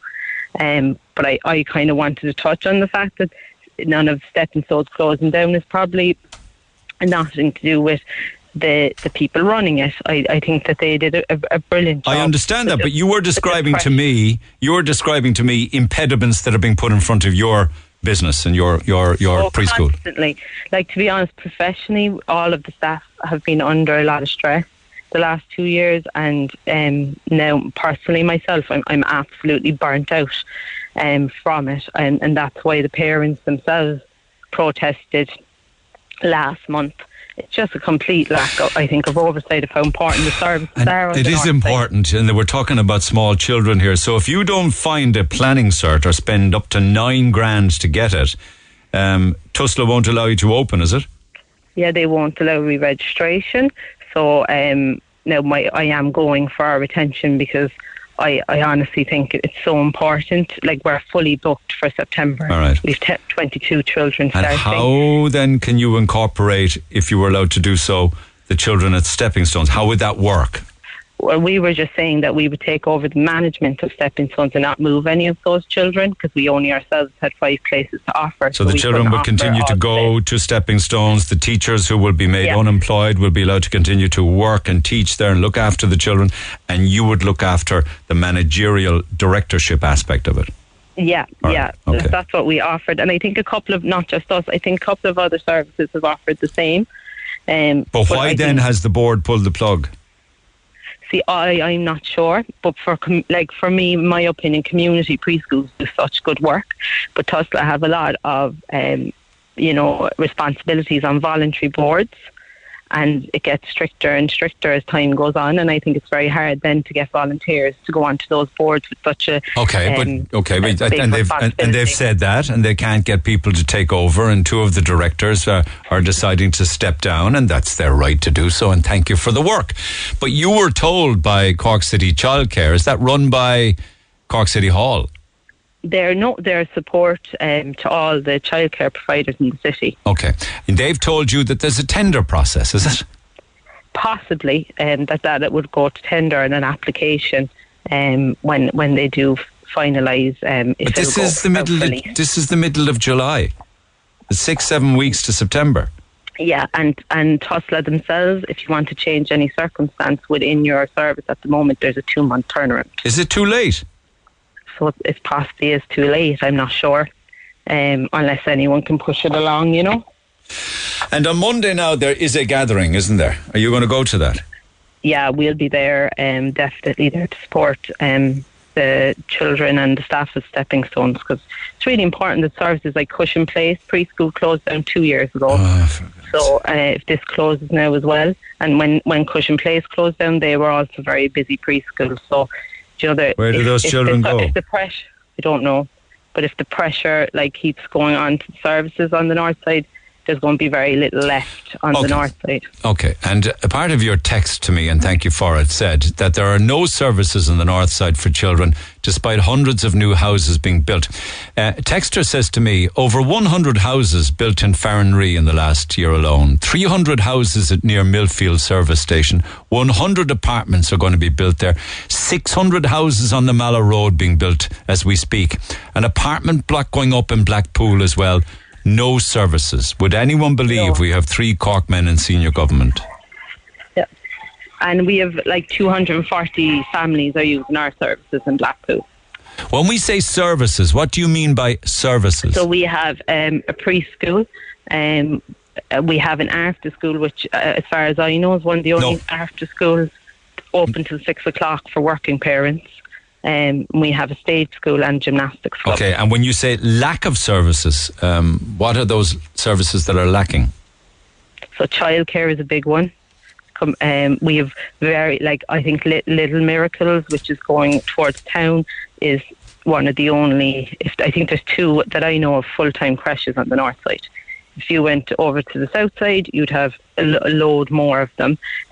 And then, there were the only gymnastics club as well on the north side. Okay, so sports clubs, creches, preschools. Enrollment in primary school, is that a problem? I'm not sure. Okay, I believe it is, but not necessarily exclusively the north side, just trying to get your child into first class. Yeah. Okay. So and Cork City Childcare have been a great support to us. They've been working non-stop to try and resolve our issues, but it's just very hard, and the fact is that there's been all this development going on in Blackpool on the north side to get housing, and while I totally understand there is a crisis in housing, there's also this other crisis going on in the background, children, we've seen since we came back after COVID, a massive increase in children's mental health and anxiety. So these services are just as important as the housing crisis, and equally as important. How have the children changed in your eyes? What have you observed? Hugely. We would have had very extroverted, confident children before the pandemic come back into us like different people, heads down. We had a big job this year to try and build back up their confidence. We had children, just not used to being around other children. We had a lot of that with our younger kids, that they just didn't have the social skills, so we were trying to integrate them, and we had a lot of children with separation anxiety as well from their parents. Oh my God! Where they were just, where we were I'd say every day we were getting phone calls about their children, the anxiety that they couldn't go into school. Could we just get them down to us? It's a huge problem in itself, and I would say mental health in children and teenagers is equally important as the housing crisis. So that has to do with childcare. Yeah, absolutely. You're describing lockdown and restricted movement and all the consequences of that. Yeah, huge. And even our service this year in Blackpool, we like we were at capacity. We added additional services for children with additional needs. We had play therapists in, try and resolve some of the children's anxiety. Like we're doing a lot of work in Blackpool, and a lot of good work. But, you know, the pressure, like ourselves, we've been under the last 2 years has been horrendous. And there's all different factors there. There is, you know, the re-registration process, the pandemic and being closed and all that as well. But like, I think it is so important to invest now in the services like childcare, like Stepping Stones, like Mewin, to make sure that the future generation of children who've had to deal with an awful lot in the last 2 years are going to come out, you know, well-rounded people with the confidence to go on in the world and, you know, with their best full potential. Come here. Your service sounds ideal. It really does. And it's sad then to be hearing that others like yours may not open or are closing. You know, that's like you spoke about Cushing Place, and of course the issue regarding, you know, Monday's protest from the point of view of Stepping Stones. It's very, very worrying. It's alarming, particularly when you describe it from the consequences of COVID and lockdown and our small little children. That's very sad. It will send an absolute ripple effect into the younger generation if these services are continue to be put under pressure. And I suppose, like, I'm in it in the north side.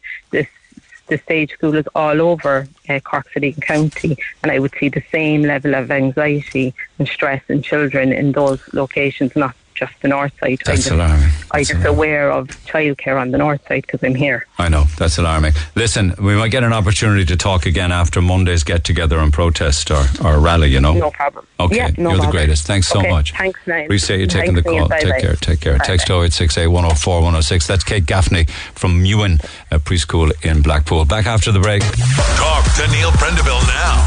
0818 104 106. Cork's Red FM. Do you remember earlier in the week I was telling you that Michael Kiley's daughter got in touch with me to tell me about the fact that we have world champions in our midst? I was telling you about this thing maybe Monday or Tuesday. It was the 4x400 75 age group plus relays at the World Masters Athletic Championships in Finland. Well, we do have world champions, gold medalists walking amongst us, and one of them is Hugh McSweeney from Lehanamore. Hugh, good morning.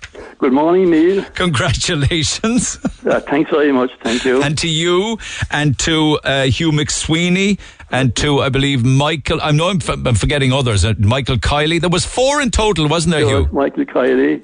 There was Gerard O'Reilly and John McDermott. There you go. John, Jerry, Hugh and Michael. You ran the 4x400, which means that each of you run 400 metres in 5 minutes, 6 seconds. That's each. Right, yeah. Well done. I was just chatting with Rory from Sports here, who's a 30-something. He says that's faster than he could run it. Oh, probably it is. No. It was faster. Right? Well, we targeted that going out. We knew that we had a great chance of winning that, you know.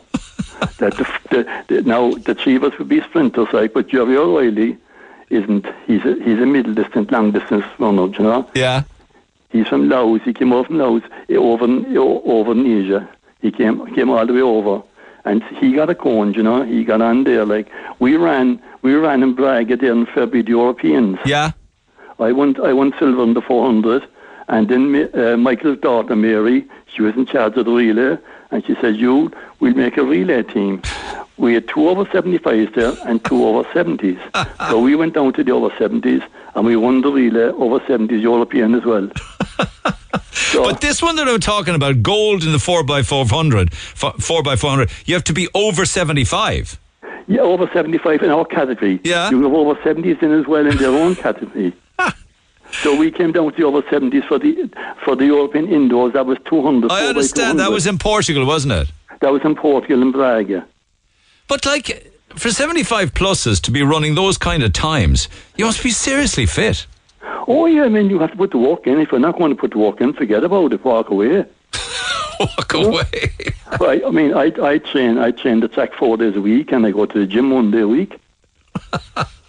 Have you been running all your life? No, we all kind of took it up in the boom time there. That started off there back in '82 when the marathons came around, like, and we took it up then, and that's when I started off. But then I was out and for 22 years, and I came back there in 2018 doing the park runs. You said the hunger came back again, was it? Yeah, Mikey came back as well. I came back in and started doing the park runs, and then I got the bite, again. So I started out on the sprinting then again, like in 2019. So that's when I started back. And again. do you run with Eagle Athletic Club? Eagle AC, we're based here in outside in the region, outside in the EMU, like, you know. It's an amazing thing. So do you have to watch your diet and everything? Oh, I don't watch no diet. I eat pasty and that's it, you know. But you don't go overboard, like, you know. No, I suppose you don't really have to because you're burning so many calories in training. Quite correct, yeah, quite correct. Nobody dropped the baton. Is there a baton in that, yeah? Oh, there's a baton. Nobody dropped the baton. No, if you drop the baton, you can walk away. You know? I'm always watching relays, seeing if they're going to drop the baton at the Olympics. You can forget about it. Drop the baton. You forget about it, you know, you're gone. Oh, my God, it's an incredible achievement. How do you celebrate after it in Finland? Myself and Mike, we had our dinner above in the hotel, and we said we might as well celebrate. We'll have a dessert. That's what we celebrated with, a dessert. We had 2 knobs of ice cream each. That was it?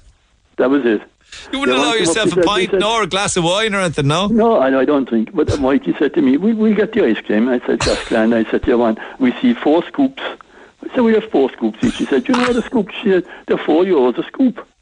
So you make it at 16 €, or 2 scoops will do it. I know, you should have had 4 scoops for the 4x400. They were fierce big scoops. We wouldn't have finished it, you know. So you're not finished yet as gold medalist. What's next now, having won the World Masters? Is that I have the Nationals now on the 13th of August, which is roughly over 4.5 weeks' time, above in Tullamore. That'll be mine now, like. And is that an individual race? Oh yeah, I'd be doing the 100, 200 and 400 in the Nationals, like. And do you have a time for the 100 already? I wouldn't have been much good at that. I'd be around, I'm only around the 15 seconds now, like, but I'd be kind of around the 31 seconds for the 200, you know. It's amazing, isn't it? And I'd be kind of 71, 72 for the 4, like. Right, okay. And what happens then when you hit 80? Will there be an 80 plus? That's our next one. We said we won't go out now, we hit the 80 mark. We'll be over the 80 then, like. How far up does it go, these World Masters? I wouldn't get the relay. It's like, it's very hard. He said, it's very hard. I bet there's 100 one in there, like, at their round. But it's very hard, like, to get 4 over 75s in Ireland, such a small country, you know? I know. I think it's a fantastic achievement. I don't think we'll ever do it again, like. I think there should be a big celebration. You should be honoured in City Hall by the Lord Mayor, man. Huh? No, it's just... it was great. I really enjoyed it now, like, you know. I think it's fantastic. And have you any words of advice for people who might be getting on a bit and thinking they're past it, Hugh? Oh, no. I go out, look, and start walking and jogging. And the park ones are great, you know. You get them every Saturday morning. There's one in Ballincollig. And go out and join up that. You can run and walk that, like, and get fit, you know. Absolutely. It's a great photograph of the 4 of you, all togged out in the Irish gear with the tricolour. It must have been a very proud moment. Oh, yeah. Yeah, that's it, yeah. We were delighted ourselves. Fair play to you, fair play. And your own backstory, you're a Cork man, lived and worked here all those years, yeah? Oh, yeah, I'm up here in the Hinamore. And is Michael Kiley still in Cork, or where is he? Mikey's outside there in Shamballymore, you know. Mikey's a kind of a Lanny man originally, like, you know. Yeah. But you'll probably chat to him down the next. But Mike is out there in Shamballymore, like, you know. I know. Listen, I had hoped to chat with him. He's not picking up now. He's probably out running around parks or running around racetracks or something. But he'll be there, right? I'll track him down. I certainly will. Yeah, he's there, all right. He's there. I speak to him while I go there. Like, fantastic. So did you get medals or a trophy or what? Oh, we got our gold medals. A gold and silver and gold and bronze medals, right? I can understand why 4 scoops of ice cream would be €16. Scandinavian countries are terribly expensive, aren't they? It's expensive, all right, you know. And you see, the thing, we're not sponsored. We have to pay our own way for this, you know. Oh, for God's sake. There's no sponsorship like whatsoever from Lennox Island or from the States, you know. Why isn't there some subsistence? We just don't get it. It's like, it costs roughly $2,000 to go to these things, like, you know. And are they, you know, the World Masters Athletic Championship, there's lots of support at that. Isn't it televised and everything? It was on YouTube there, like, you know, lads are looking at it live there on YouTube, like. I must watch that, the 4x400s and you guys. But it was on YouTube, like, you know. That's probably still up there. If I can find the link, I'll share it. Up there, maybe still up there, like, you know. Well, listen, congratulations to you. It's a great achievement. Thanks, Neil. Well done. Gold medalist for Ireland in the 4x400. We'll keep an eye on you in Tullamore, and we'll keep an eye on you for the other internationals as well. Oh, do that. And seriously, I really think that City Hall and the Lord Mayor should get involved in some sort of a reception. It's a fabulous achievement. It really and truly is. Yeah. And you're never too old to go for gold, isn't it true, you? No. Keep going. Fair play to you, boy. Take care of yourself. Congratulations, one and all. Thanks, Neil. Thanks very much. Great photograph on the track with the tricolour and thumbs up and the four of them in their Irish kit. Text 0868 104 106. Pick up the phone on 0818 104 106. Couple of shout outs for our Free Food Friday. Keep those WhatsApps coming and texts coming. Text or WhatsApp 0868 104 106. Hi to Ross and all of the lads driving ready mix trucks for RPC haulage in Granada. To everybody at Merview Laboratories in Watergrass Hill. PPL Biomechanics on the Tremore Road. We also have everybody listening at Little Hands Childcare on Redemption Road in Blackpool. O'Leary's Lissard of Volkswagen. Rockwell Engineering in Ringaskiddy. To everybody at Cloudiera and everybody working in the endoscopy department unit at the Bon Secours Hospital. A nice way to start the weekend, they say. Amberley Nursing Home, Northside Tyres, O'Donovan's Pharmacy in Ballyfihan, Euro Car Parts, everybody ECI, JCB and Carrick Tool. Who else have I got for you? Lunch for AP Vaughan Recycling and Tower, everybody at Loftus Demolition in Dublin Hill, Haven Bay Nursing Home, Arkhill Quarry and Cross Barry, and one or two more, O'Donovan's Pharmacy in Ballyfihan, everybody at the House of Hair in Kinsale, Horgan's Garage in Kerry Pike, Acorn Blinds, and everybody working at Sigma Homes in Donnybrook. We'll do some more shout outs just after 11 or maybe 20 past 11, but you need to get your details in. Text who you are and where you are to 0868 104 106. You'll be fed 15 or so of you, courtesy of ourselves in Roosters, Piri Piri, Douglas and Blackpool Retail Park. I'm Lana O'Connor. RedFM News is first for local, national and international news, and you can stay up to date by tuning into our hourly news bulletins or by clicking on redfm.ie. 104 to 106 Red FM. This is the Neil Prendeville Show. Big day in Blackrock tomorrow down in the village. They're having the Blackrock Village Festival. I love these kind of events. The weather is certainly going to be on your side. If you're in the area, then you need to be down around Blackrock in the plaza area of the village from 2 until 6 because they have a big event, a big family fun day down there. I see Hank Waddell is playing, the great Hank Waddell playing. I think he might be playing with Declan Sinnott.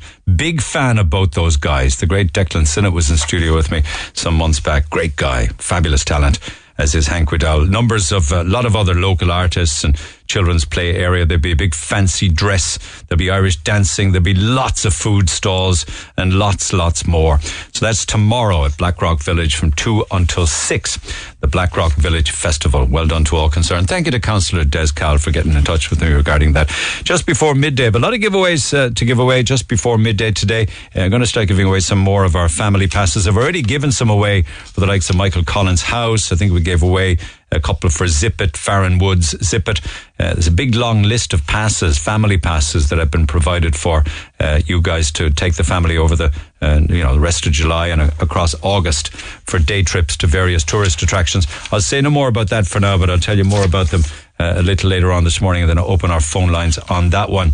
Lots of other texts and calls on different topics. You know, my conversation yesterday with Laura O'Connell, there is a GoFundMe page that's been set up now to help her to pay the legal costs because she was she was bullied, she was harassed and she was stalked, and the woman who did it is cooling her heels now in jail, got a 2-year sentence for that. And Laura was very open, and we chatted very much yesterday morning about what she went through and is still going through. One of the big issues she had is that she's come through an awful lot of illness and sickness, and actually it ended her corporate career. She was trying to set up and go into business as self-employed, as an entrepreneur, and go out on her own, and of course all of this bullying and harassment then started. So she needs to pick up her life, but you can't do that with this legal debt. Her solicitor needs paying, and she gets no help in that regard. Certainly no help from the person who's in jail, and no help from the state. She got no legal aid, nothing like that. That's why someone says to me by text, she's better, it's like an episode of Criminal Minds. In Ireland, once the courts are involved, you are no longer a victim, you are just a witness. But she's left now with a €28,000 legal bill, and that legal bill has now been sent to the city sheriff. So it needs paying. And she also has a son that needs to go to college. Now, some were saying that Laura should be able to get a SUSI grant for her son to go to college. At the same time, she was saying by text, that lady should be able to get a SUSI grant for her son to go to college. Very sorry to hear that she's getting no support It's always the way, isn't it, that the criminal gets all of the support. Well, that certainly seems evident in this case. But anyway, the GoFundMe is up. The target is 28,000. And since we chatted with Laura, it's just under 2,000 now. So if you think you have any few bob at all that you could help her to get to 28,000, she'd be very, very grateful. On GoFundMe, it's you're searching for Laura was bullied, harassed and stalked. And I see people contributing since yesterday morning, and it's lovely to see. So thank you to all who have. If you have, and I know things are tough now for many people, but it's certainly tough for Laura, and she needs our help. And we need to have her back on this one. So on GoFundMe, Laura was bullied, harassed and stalked, whatever you can afford. That would be great. Text 0868104106. Back to the phone lines we go. It's never too late. And I think we heard that from the boys in the 4x400 relay win, the World Championship over 75s there just before 11. Here's Tony Maloney's story. Tony, good morning. Good morning to you, Neil. You have dyslexia, but you haven't, well, for a period in your life, you allowed it to control you, but then you decided enough is enough, is it? Well, I didn't realise that I had it until I went back to education. Right. No, right. I went back to do some computers to see. Can you hear me okay, Tony? I can. Yeah, it's just breaking up a little bit. So I don't know how old you are, and I don't need you to share it if you don't wish. But for much of your life, how difficult was school? It was impossible, really. You know, I mean, I was at 57 in my class, and I couldn't read or write. No, it's a shocking line, Tony. You're not on a speakerphone or anything, are you? Can you move around a bit, maybe? Okay, I'll come back after the break because I really do want to hear your story. This is the Neil Prendeville Show. Text and WhatsApp 086 8104 106. Cork's Red FM. So Tony, are you there? I am. Did you say there was 50 odd in your class? There was 57 in my class. What? 57? I was remembered out of the 60s and the early 70s, yeah. Is that primary? Primary school, and I went into secondary school and I went down to 20. 57 in a primary. Like, would there have been first class and second class mixed in or what? No, not there. It's a shame actually because it's a great story to tell. We just tried them on WhatsApp. It's obviously not going to happen, possibly not today. But I'll tell you what, I'll hang in there. There will be a time sometime in the not too distant future when I will get to hear Tony's story because it's a very interesting one. He says it can be, and these are his words, it can be degrading when you're illiterate, he says. But he made a difference, just to let you know what he'd be talking about. He recently studied and passed 11 subjects for his junior cert at the age of 65. So all that. So it's never too late. You know, that's what we've been talking about, whether it was the 4x400 relay or whether it was Tony with dyslexia. But it's interesting the amount of text that people are facing these days when it comes to the change in how commerce is done. And it's not so much commerce now anymore as e-commerce. And one or two other examples. The doctor's now asking you to book online, telling you that you can go to gogp.ie for an appointment. What all about the people who can't do that and usually just pick up the phone? With regards to parking permits, I'm a council tenant. I applied for a permit and they wanted proof of address. I'm a resident for 14 years. And to top it off, it was 2 years for €20. Now it's €30 for 1 year. They're gangsters, the whole lot of them. I think you would accept that they do need some kind of proof of address. As a tenant, you only get the 1 year. But if you were the homeowner, you'd have got 2 years. I think that's unfair. I suppose they're only doing that because they don't know how long tenants will stay in a house. My husband was at Páirc Uí Chaoimh a few months ago for a Cork game, and he witnessed two elderly gentlemen getting refused at the turnstiles because they were trying to pay for tickets with cash. They were very distraught and lost and had no idea what an e-ticket is. Luckily, two young lads who overheard the situation purchased tickets for them online, and they then gave them the cash. It's an awful way that the elderly people can get left behind in a situation like this, especially if they don't have a relative who can help them. Why is cash the enemy now? You know, why are so many... Is it to do with, security, not having cash, not, keeping large quantities of it? Everything now has moved on to debit cards and credit cards. Just wanted to tell you that I was in a restaurant in Limerick recently and I was served by a robot. That's where we're going now. You order the food through the QR code on the table. The robot brought our food from the kitchen, came back when we were finished, and very few assistants there. The robot went in and out to the kitchen, all done. It felt to me very impersonal, if I'm honest, says Bridie, but that seems to be the way things are going, and that's our future. Yeah, I understand the impersonality of it all, but I'm keen to see how it operates. I believe there is a restaurant in Douglas that does something similar to that. And I'm excited to go and experience it just to see what it is like. But Richie reminds us, though, that with regards to all of this electronic storage of your data, which is constantly under attack from hackers, and also the fact that those that harvest all of your details sell your information to third parties without your expressed permission, you really have to read the online terms and conditions, he says. Have we forgotten about the COVID tracker app? Is that still active? Yes, it is. He says, you will ultimately be told everything and anything to do with your life. Mark my words, there will come a time in a cashless society when the state will dictate what you can spend and how you spend your own money. They will start declining transactions. You have reached your carbon quota, they will tell you. You have reached your meat quota. You can buy no more. You have reached your fuel quota for the month. You can buy no more. You can laugh at me if you like, he says, but it's just around the corner, says Richie in Toker. So text 0868 104 106. Pick up the phone on 0818 104 106, and we'll come back to those. All right, I'm keen to talk a little bit more before we finish with regards to 99. So I'm encouraging you guys to, if you're working in a supermarket or you're working in a shop, or if you're working in a petrol forecourt or anywhere where people are selling 99s and cones, we need to beat this record above in County Meath, right? They claim, and I've seen a photograph of it, they claim to have a foot high 99, a foot high cone. So we need to get that or more. That's like 12 inches. Could we do 13 inches? Size matters, lads. Back after the break. The Neil Prendeville Show on Cork's Red FM. Our phone lines remain open after midday. 0818 104 106. So I don't get clogged down at midday. We have 2 pairs of tickets to give away for tonight's massive promotion showdown between Cork City and Galway United. We'll give them away now. Your opportunity to go. They're expecting 6,000 to be at Turner's Cross tonight. Oh, wouldn't it be great if all of the games had 6,000 plus? But there will be tonight between Cork City and Galway United.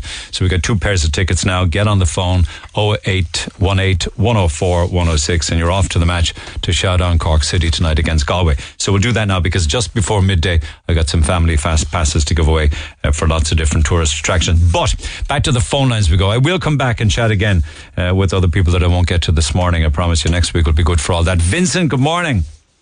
Good morning, Neil. How are you? I'm good. I was talking earlier on this morning that there is now research out that says that if you're 40 or under, you should drink no more than a shot glass of beer. I actually thought that there was April Fool's Day when I read that, but that's what they're saying.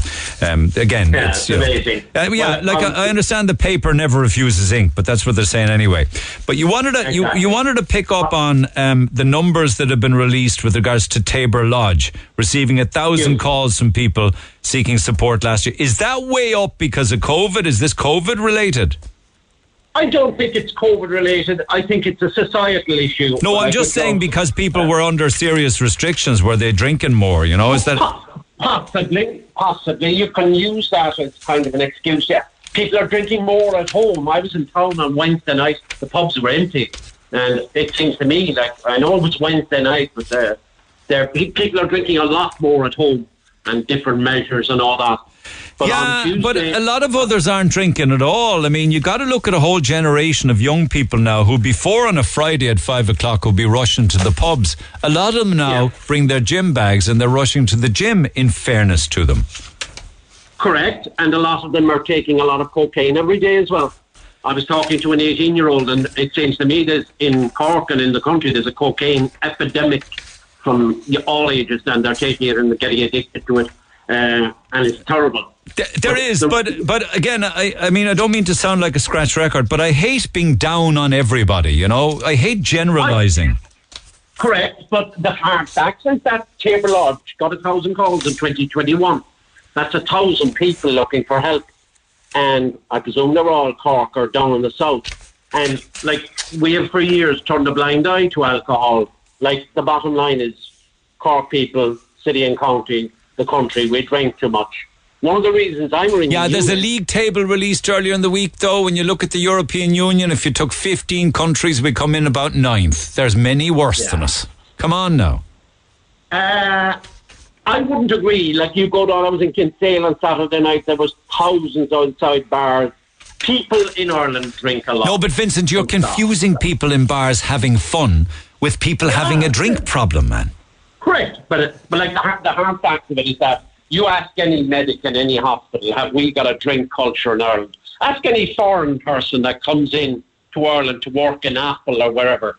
They, like the people that come in here to work, think we have an incredible culture of pub and alcohol. And are they the barometer by which we should judge ourselves, what others think of us? No. But I'm saying we have a huge alcohol. It's a generational thing. It's our culture. The pub is a part of the tourist culture, if you like.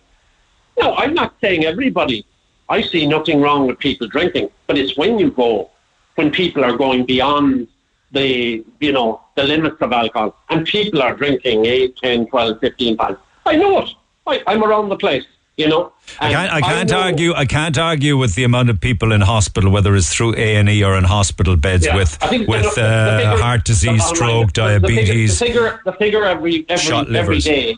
The stat is 4 people every day are buried into the ground because of alcohol-related issues. That's higher than COVID, and that's a huge figure. But one of the reasons I'm ringing you on Tuesday is my birthday. On Tuesday. And I'm off the alcohol 10, 12 years. And the difference it has made to my life... Why do you say 10, 12? Why do you say 10, 12 years? Because I'm not too sure of the actual date. I remember Casey Taylor winning the gold medal in the Olympics, and the whole thing is a bit of a fog because I had serious mental health issues also at the time. So I don't remember the time. Was that okay? So that was 2012. So that was 10 years ago. Was that when you stopped? Was it around when Katie Taylor won? Yeah, around that. I remember coming out the door of the Silver Key, and I wasn't drinking at the time. And I remember going to the car, and I said to myself, I was kind of in the framework of getting off it. I was very determined. If Katie Taylor can win a gold medal, I can go off the drink. I remember saying that to myself. And I met an absolutely fantastic person that helped me for about a year, and I went to see her every Thursday, and we dug in, and I went to her, and I got off it. But by God, I tell you one thing, it took me a long time to get off it. That was the thing. And the damage it done to me financially and mentally was incredible. When you say it took a long time to get off it, you mean you had a lot of your life... 2 decades. You had a lot of your life lost to it. Correct. 2 decades of drinking heavy and being drunk and being out on a Friday, binge drinking, basically. But I am absolutely over the moon. There is no money to buy the fact that I'm celebrating my 62nd birthday on Tuesday, and I look well, I feel good. I've been through the ringer with bipolar and the whole lot, and I've had an alcohol addiction. So I had a dual diagnosis. I had the mental health and I had the alcohol. Yeah. And I have done incredibly well. And would you believe it's the first time in my life, in all of my life really, that I can actually praise myself. I was always very hard on myself, but now I can praise myself, And there is a few people I want to thank. Yeah, I get to that. And it's right that you should praise yourself, but do you have to watch? Do you have to watch that with regards to, say, becoming complacent? I'm well in charge of the alcohol. The one thing that I have to watch on a daily basis is the bipolar disorder, because that can be very, very... It can creep up on you and you don't know it. And you get high and you don't know it. And it's a terrible place to be. And so what would getting a high peak, an emotional high, how would that happen? How would that happen? And how do you react when it does? The big thing that can happen is you can go spending mad spending spree. And I kind of know it now. Different environments would bring it on as well. If you're in a very happy or bouncy environment, it can bring it on. But it's like at the end of the day, bipolar disorder is summed up. It's just a mood disorder, and it's a chemical imbalance in the brain. but it went undiagnosed for many years with me, and that's why I was drinking heavy and going mad.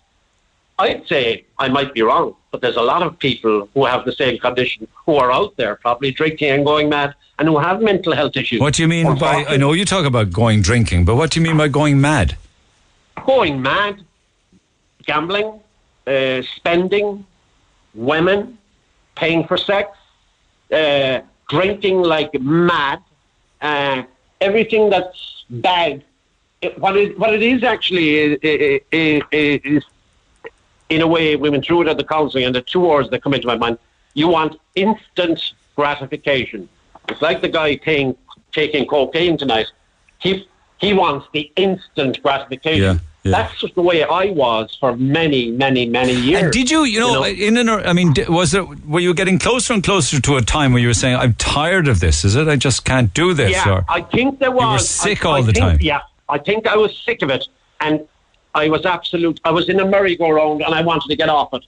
And I think Daniel O'Donnell has said that when you're in that zone of drinking and going mad, it's very hard to get off it, or it's very hard to talk to somebody. It was me, had some kind of a light bulb moment.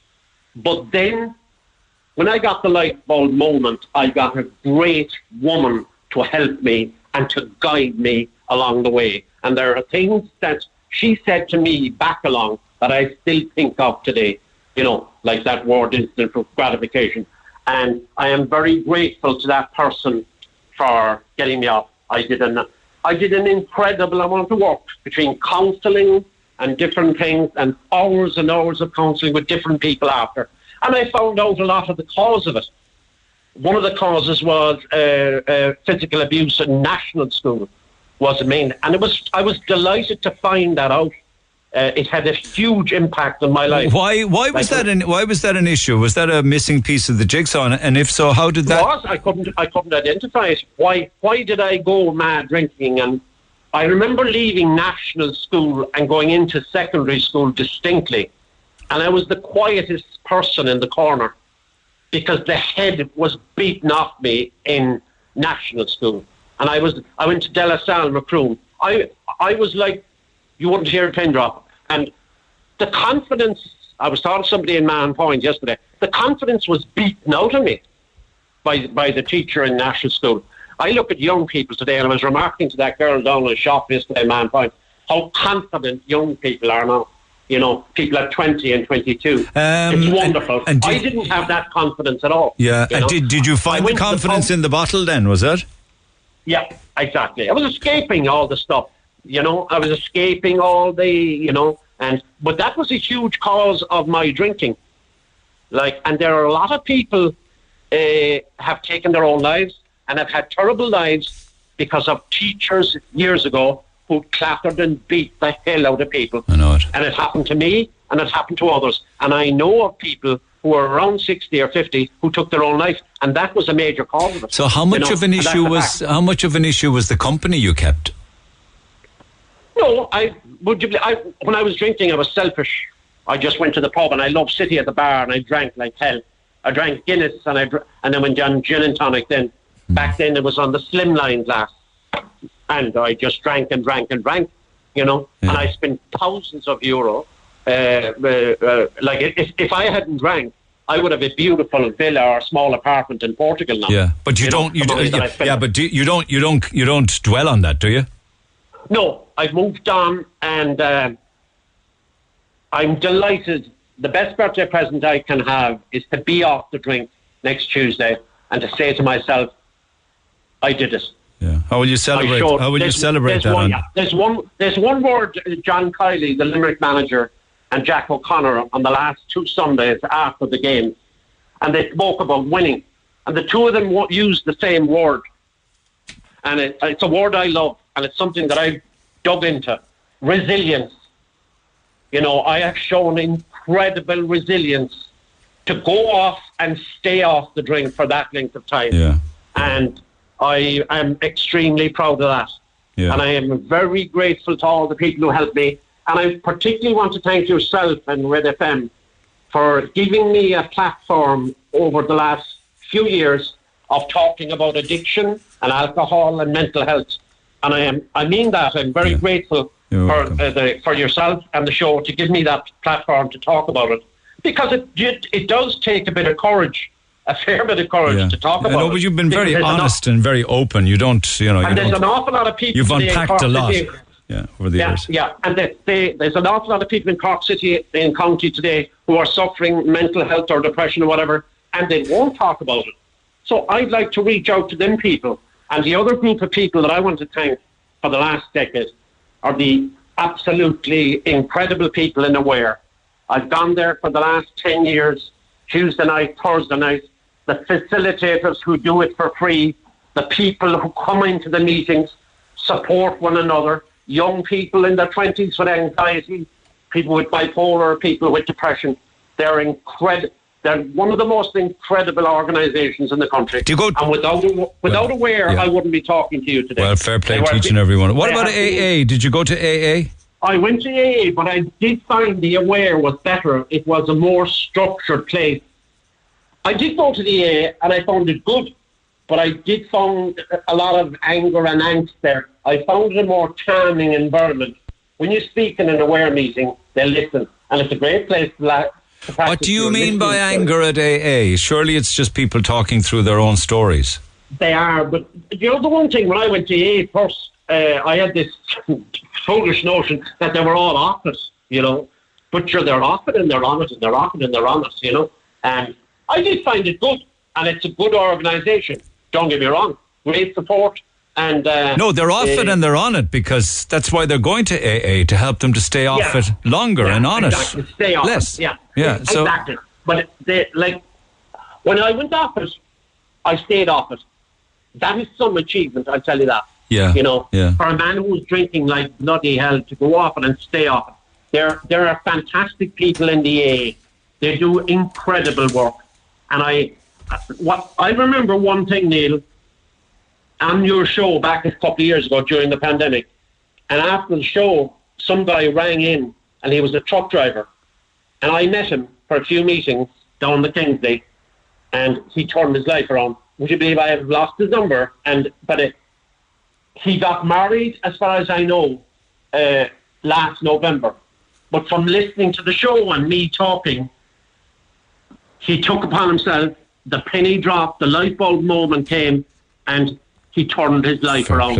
I think that's the platform. Isn't that wonderful for Red FM? It's wonderful. I'm delighted. I'm delighted to be part of all of those good stories where people manage to turn their life around. I am thinking, you've given the platform. All right. I've spoken to RTE, they never put me on. I've spoken to TV3. You have given me the platform to reach out. And what I am saying today is, again, if there's anybody out there ready to walk the walk and talk the talk and do it and give up drugs or drink, I'm here to help. Because at the end of the day, what Aware is, and Aware is all about one person supporting the other. Okay, I'm happy to. I'm happy to pass on your number. Is that okay? If anybody, okay, people supporting each other. Okay, you know, like my neighbour, I cut her grass. She's in her 80s, right? All during the pandemic, and she offered me money. I said, if you pay me, I won't do it. Yeah, I know. It's the same thing. It's people supporting one another. Yeah. That's the key to lifting people off the drug thing. You know, well, I'm delighted. Listen, I wish I had more time, but you have an open door here, so do come back. But I want to wish you a happy birthday for Tuesday, and also for your 10 years or perhaps longer of sobriety. If it was in and around Katie Taylor, that would be your 10th anniversary. Are you ever going to go back into the rag trade? I mean, I've never come across anybody with your knowledge, particularly of men's fashion. Is that all behind you now? It is. Do you know, I don't miss the rag trade per se, but you know what I miss? I miss the people. Yeah. The customers and the people and the great people, because that's you had a fabulous way with Clobber, though. You really did, Vincent. You were incredibly talented in that regard. And you know, when you're in the rag trade, it never leaves you. You always like clothes, you like dressing well, keeping yourself well. It's a great business. And I was in Mahon Point yesterday, and what a fantastic place. The staff in each of the shops. Hello, how are you? I couldn't believe it. I was saying, God, this place is like the young people. Did you call into Best Menswear? Because they are doing some fabulous fashion. I did. I was in that JD Sports. What a fantastic young girl. But the way they come up and say hello to you and talk to you, that's what it's all about. you know, and that's what I was good at. When people walk into the shop, they were great. You can play me one song. I love this song, and it's my challenge till Christmas. I'm back in the gym, losing weight, dietitian, the whole lot. We're on a new buzz. The Hucklebuck. Brendan Boyer, is it? Yeah. Well, which is the best version? Whichever you think is the best version of the Hucklebuck. I thought there was only one. I thought it was only Brendan Boyer. I think there's the locomotives. Is there? There's that one. Yeah. I know. Yeah. That's only a pretender to the crown. I'll see if I can drag it out. All right. Listen. Have a great weekend and happy birthday and congratulations. Always do stay in touch. Okay. I'm very conscious of time, lads. I need to plough ahead. I want to talk to Tony Tobin. I think he might even be out of the country down in Spain at the moment. He's supposed to be the connoisseur of 99s of the ice cream cone. Tony. Hello, Neil. How are you, boy? I only just found you a brother of Ken Tobin, the super DJ. I am indeed. Oh, my God. How is T-Bone these days? I haven't seen him since I fled the mothership up on the hill. How is he? He's outstanding, mate. They put him out the grass now. He's down in 103. He's in Mallow on 103. One of the greatest guys. You can only be one nice guy if you have a brother in the name of Ken Tobin. But what's the story? What's the story with 99s? Well, Neil, I just love 99s. Always did. Always had since I was a small boy. Coming home from the beaches and getting your 99, it was a thrill at the time, and it was a treat. And I do it now today with I did it with my own kids. They're all big men, grown up now. But I do it with my grandchildren, and I still enjoy the 99 myself. Neil. And do you post the photographs of your 99s online? I do, Neil. I'm doing it for years. And I point it up to the blue sky when we do get them at home, Neil. And I point it up to the blue sky, and there's no better picture. Neil. Okay. And you've been putting up one of them is called the Fat Boy from Twilight News, is it? That's right. Because I was getting a lot of personal messages, and fellas telling me about this big one up in County Meath. Yeah. But that looked a bit skinny to me now, Neil, and I prefer now to have my fellas with a bit of weight and a bit stockier than that, you know? Like a wider girth at the base by the cone, is it? So I asked the question yesterday. We settle once and for all. What's better, length or girth? And I think the girth. I think the girth is coming up the inside the last so long, Neil. So you have seen the big boy up in the County Meath, have you? Yeah, I have, Neil, but it's a bit skinny, like it's like a little old bantamweight, you know. We're middleweights down here and heavyweights, you know what I mean? Yeah. Apparently they're selling between 400 and 500 big boys, foot-long cones above in County Meath every day. Every day, my God. They must be coming out from Dublin and all sorts by him. But they wouldn't be 400 men living up there, would they? No, we need to beat that. We need to get a bigger one than a foot with a wide girth. Don't get me wrong. I accept what you're saying. Have you heard of the Dermot, which is a big beta of a 99 cone in Hurley's on Patrick Street? Never heard of it until you said it there now, Neil, because I've been away now for a few weeks. But any centre in Cork are brilliant for 99. Listen, I must give it when we were in lockdown there remember I have a few underlying problems, so I was in for a good few months. Couldn't see anyone for a few months. But when we got out, I went to Centre in the Kinsale Road, and a lovely girl in there, Molly, she gave me a 99. My wife told her this is first one now in a couple of months, and she made it a big one, Neil. But you know what she did? She put 2 flakes in it, Neil. Beat that one. I could talk 99s all day, to be honest. Do you eat them all year round, even in the winter?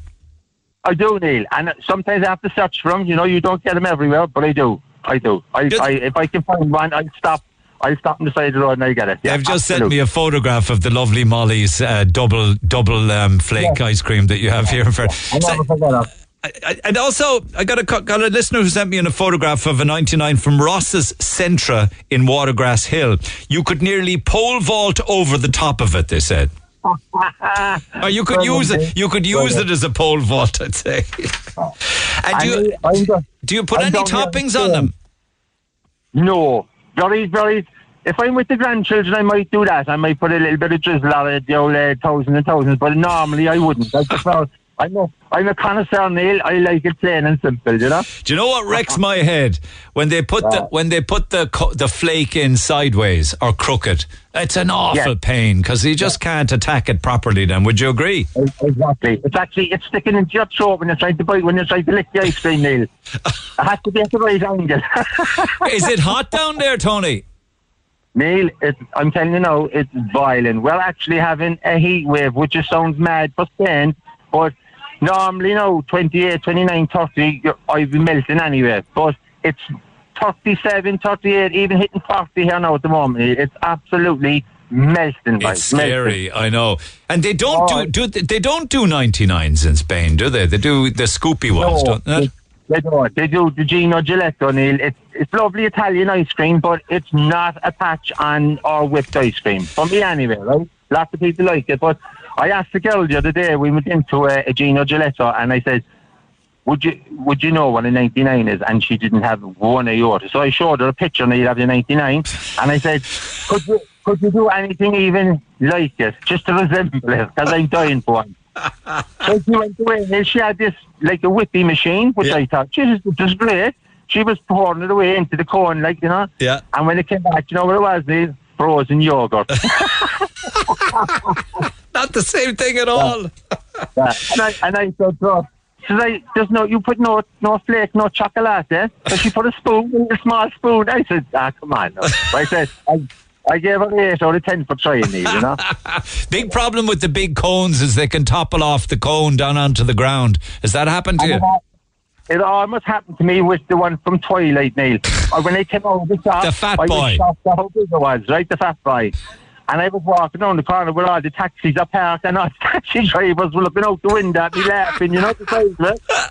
But I just stayed at Neil. I went to topple to the right, and I caught my hand right, and I just guided it back on. I was I've been there, boy. I've been there. You wouldn't want to be trying that when you're driving a car. What's the difference between a fat boy and a big boy? Oh, the time to take it easy, Neil. Because if you're trying to lick one of the skinny ones, right, the tall ones, where are you going to lick that? The end of it will be gone, the whole lot will topple. Whereas with the fat boy, it's like a helter-skelter slide. You could be licking it all day and you'll still never get into the centre of it. Oh my God, you're insane, you know that? I think you have sunstroke. I have heat stroke or sunstroke, one of them anyway. Well, enjoy the rest of the holidays, right? I bet you can't wait to get back for a 99 with 2 flakes. There's 2 things now I'm missing, right, out in Spain. 2 things I'm missing, my grandchildren and a 99. And that's the first thing I'm going to do when I get home. Grab the grandchildren and we're up to Centra and Ballyfihan, and we're going to have a big 99 over in Ballyfihan. Yeah, but what if you had to only pick one or the other? Would it be the grandchildren or the 99? Neil, don't put me on the spot now, please. All right, Tony. Yeah, great chatting with you. Neil, can I say one thing there? Do you know, do you ever see I write poems as well? And I have a poem about in 99. Right. Would you like to hear it? I'd love it. Go ahead. 1 minute there now, right? And I say, no, I'm going to be trying to read this now with the phone in my hand, so I probably won't get to hear what you're saying now. I'll say nothing. Go on, yeah. I just put on your glasses there now, Nate. 1 minute there now, bud. See the phone in the sun. I can't see the phone in the sun. 1 minute. There we go.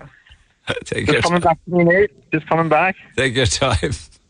I think I have it now. It'd be like a 99 worth waiting for. I can't see it, boy. Would you believe that in the sun? I'll tell you what I'll do. I'll put you back on to Kevin and Claire there, and they might be able to record the poem off you, and then I can try and play it out before midday. So let's do that, and so you can get into a shaded area where you can actually see the type on the phone, all right? Yeah, because after leaving me down there, but I can't see it. All right, well, I do want to hear the poem, so I'll put you back on hold, Tony. Mind yourself. What?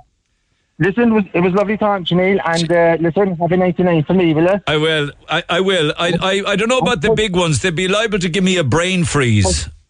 Push the fat boy now, and the mind that tall thing from up in Mead. Push the fat boy from Cork. I think the man who can do that for us, I'll talk to you later, Tony. I want to hear that poem. I think the man who could do this for us could well be Dermot. He's got the Derminator downtown. Joins me by phone. Dermot! Hello, hi, how are you? I'm good. You've had a lot of practice, have you? Oh yeah, sure. 5 years worth of practice there. So you're in Hurley Centre on Patrick Street, and you have a reputation to make an absolute monster called the Derminator. How tall? Oh, they're about 18.5 centimeters. Never mind your centimeters, man. Tell me what that is in inches. In inches, I think they're about. I think that 7.5. I think. Yeah, 7.5. Yeah, 7.5 inches. Is there any way you could get it past a foot to beat a current service station in County Meath? I suppose I could. Yeah. I'd say I'll try it now. I'm coming into work now today, so I can try it there. Oh, damn it, man. I wish to God you were there right now, because I'd love to break the Meath record live on air. You're nowhere near the centre, are you? No. What happens when it goes past, say, 8 or 9 inches? Is it liable to topple? I suppose if you've done it correctly now, like I say, you can actually get more than a foot. Like once it's in the centre and you've twirled it right, you could get over a foot. Okay, so there's a technique involved in this, is there? Oh yes, yeah. Once you get those techniques, like you're well able to make big ones. As you're swirling it around and it's growing, do the swirls have to be really tight, like a foundation? Not necessarily. Like that'd be like if you want it really tall. So like I kind of like get it like around the cone, like just around the cone. So like if you have it really tight, like it might be just too kind of skinny. Don't care. I'm not bothered about that. It's the height that I'm trying to get. I need to beat this Meath business. They've got a 12. They've got a 12-incher up there called the Big Boy. You've got the Derminator, isn't it? Yes. Yeah. What if I sent you in one of those orange traffic cones? Could you fill that? Oh, I could, yeah, no problem. You know the ones out in the street, the cones that they use for traffic? If I sent one of you, turn her upside down, plug the end of it, could you fill that? I'd say we could, yeah. No, we probably need a bit more mix, all right, but like... But there's nobody would beat that record then? No, nobody would, no, not a chance. You must think I'm insane, do you? Nah, not at all, sure, it's normal. Okay, so what time are you going to work at? I'm starting now at 2 o'clock, 2:15, so I'll be in then. And is there a lot of demand for 99s at this time of the year, particularly with the heat? Oh, yeah. Nearly every second person in line are looking for 99s. And we're a very busy shop in here in Central Patrick Street. So are you full-time on that station? Are you on the 99 station? Well, if there's a 99 now... and like it's I would be nearly full time on it. Now we have other staff that are well able to make good 99s as well. Yeah, but I hear you're the connoisseur though. You're the main man, I believe. What about sprinkles then? What do you put on? Do you put any kind of syrup on them? No, but we actually don't have chocolate sauce or any sauce. But I said we need to try and get them in now. I say it would be good now because a lot of people are looking for sprinkles or chocolate sauce, strawberry sauce. Okay, so, now I have photographs and videos of you doing your thing inside in Hurley's, right? I also have a photograph across the road. Is there a bit of competition between you and Twilight News?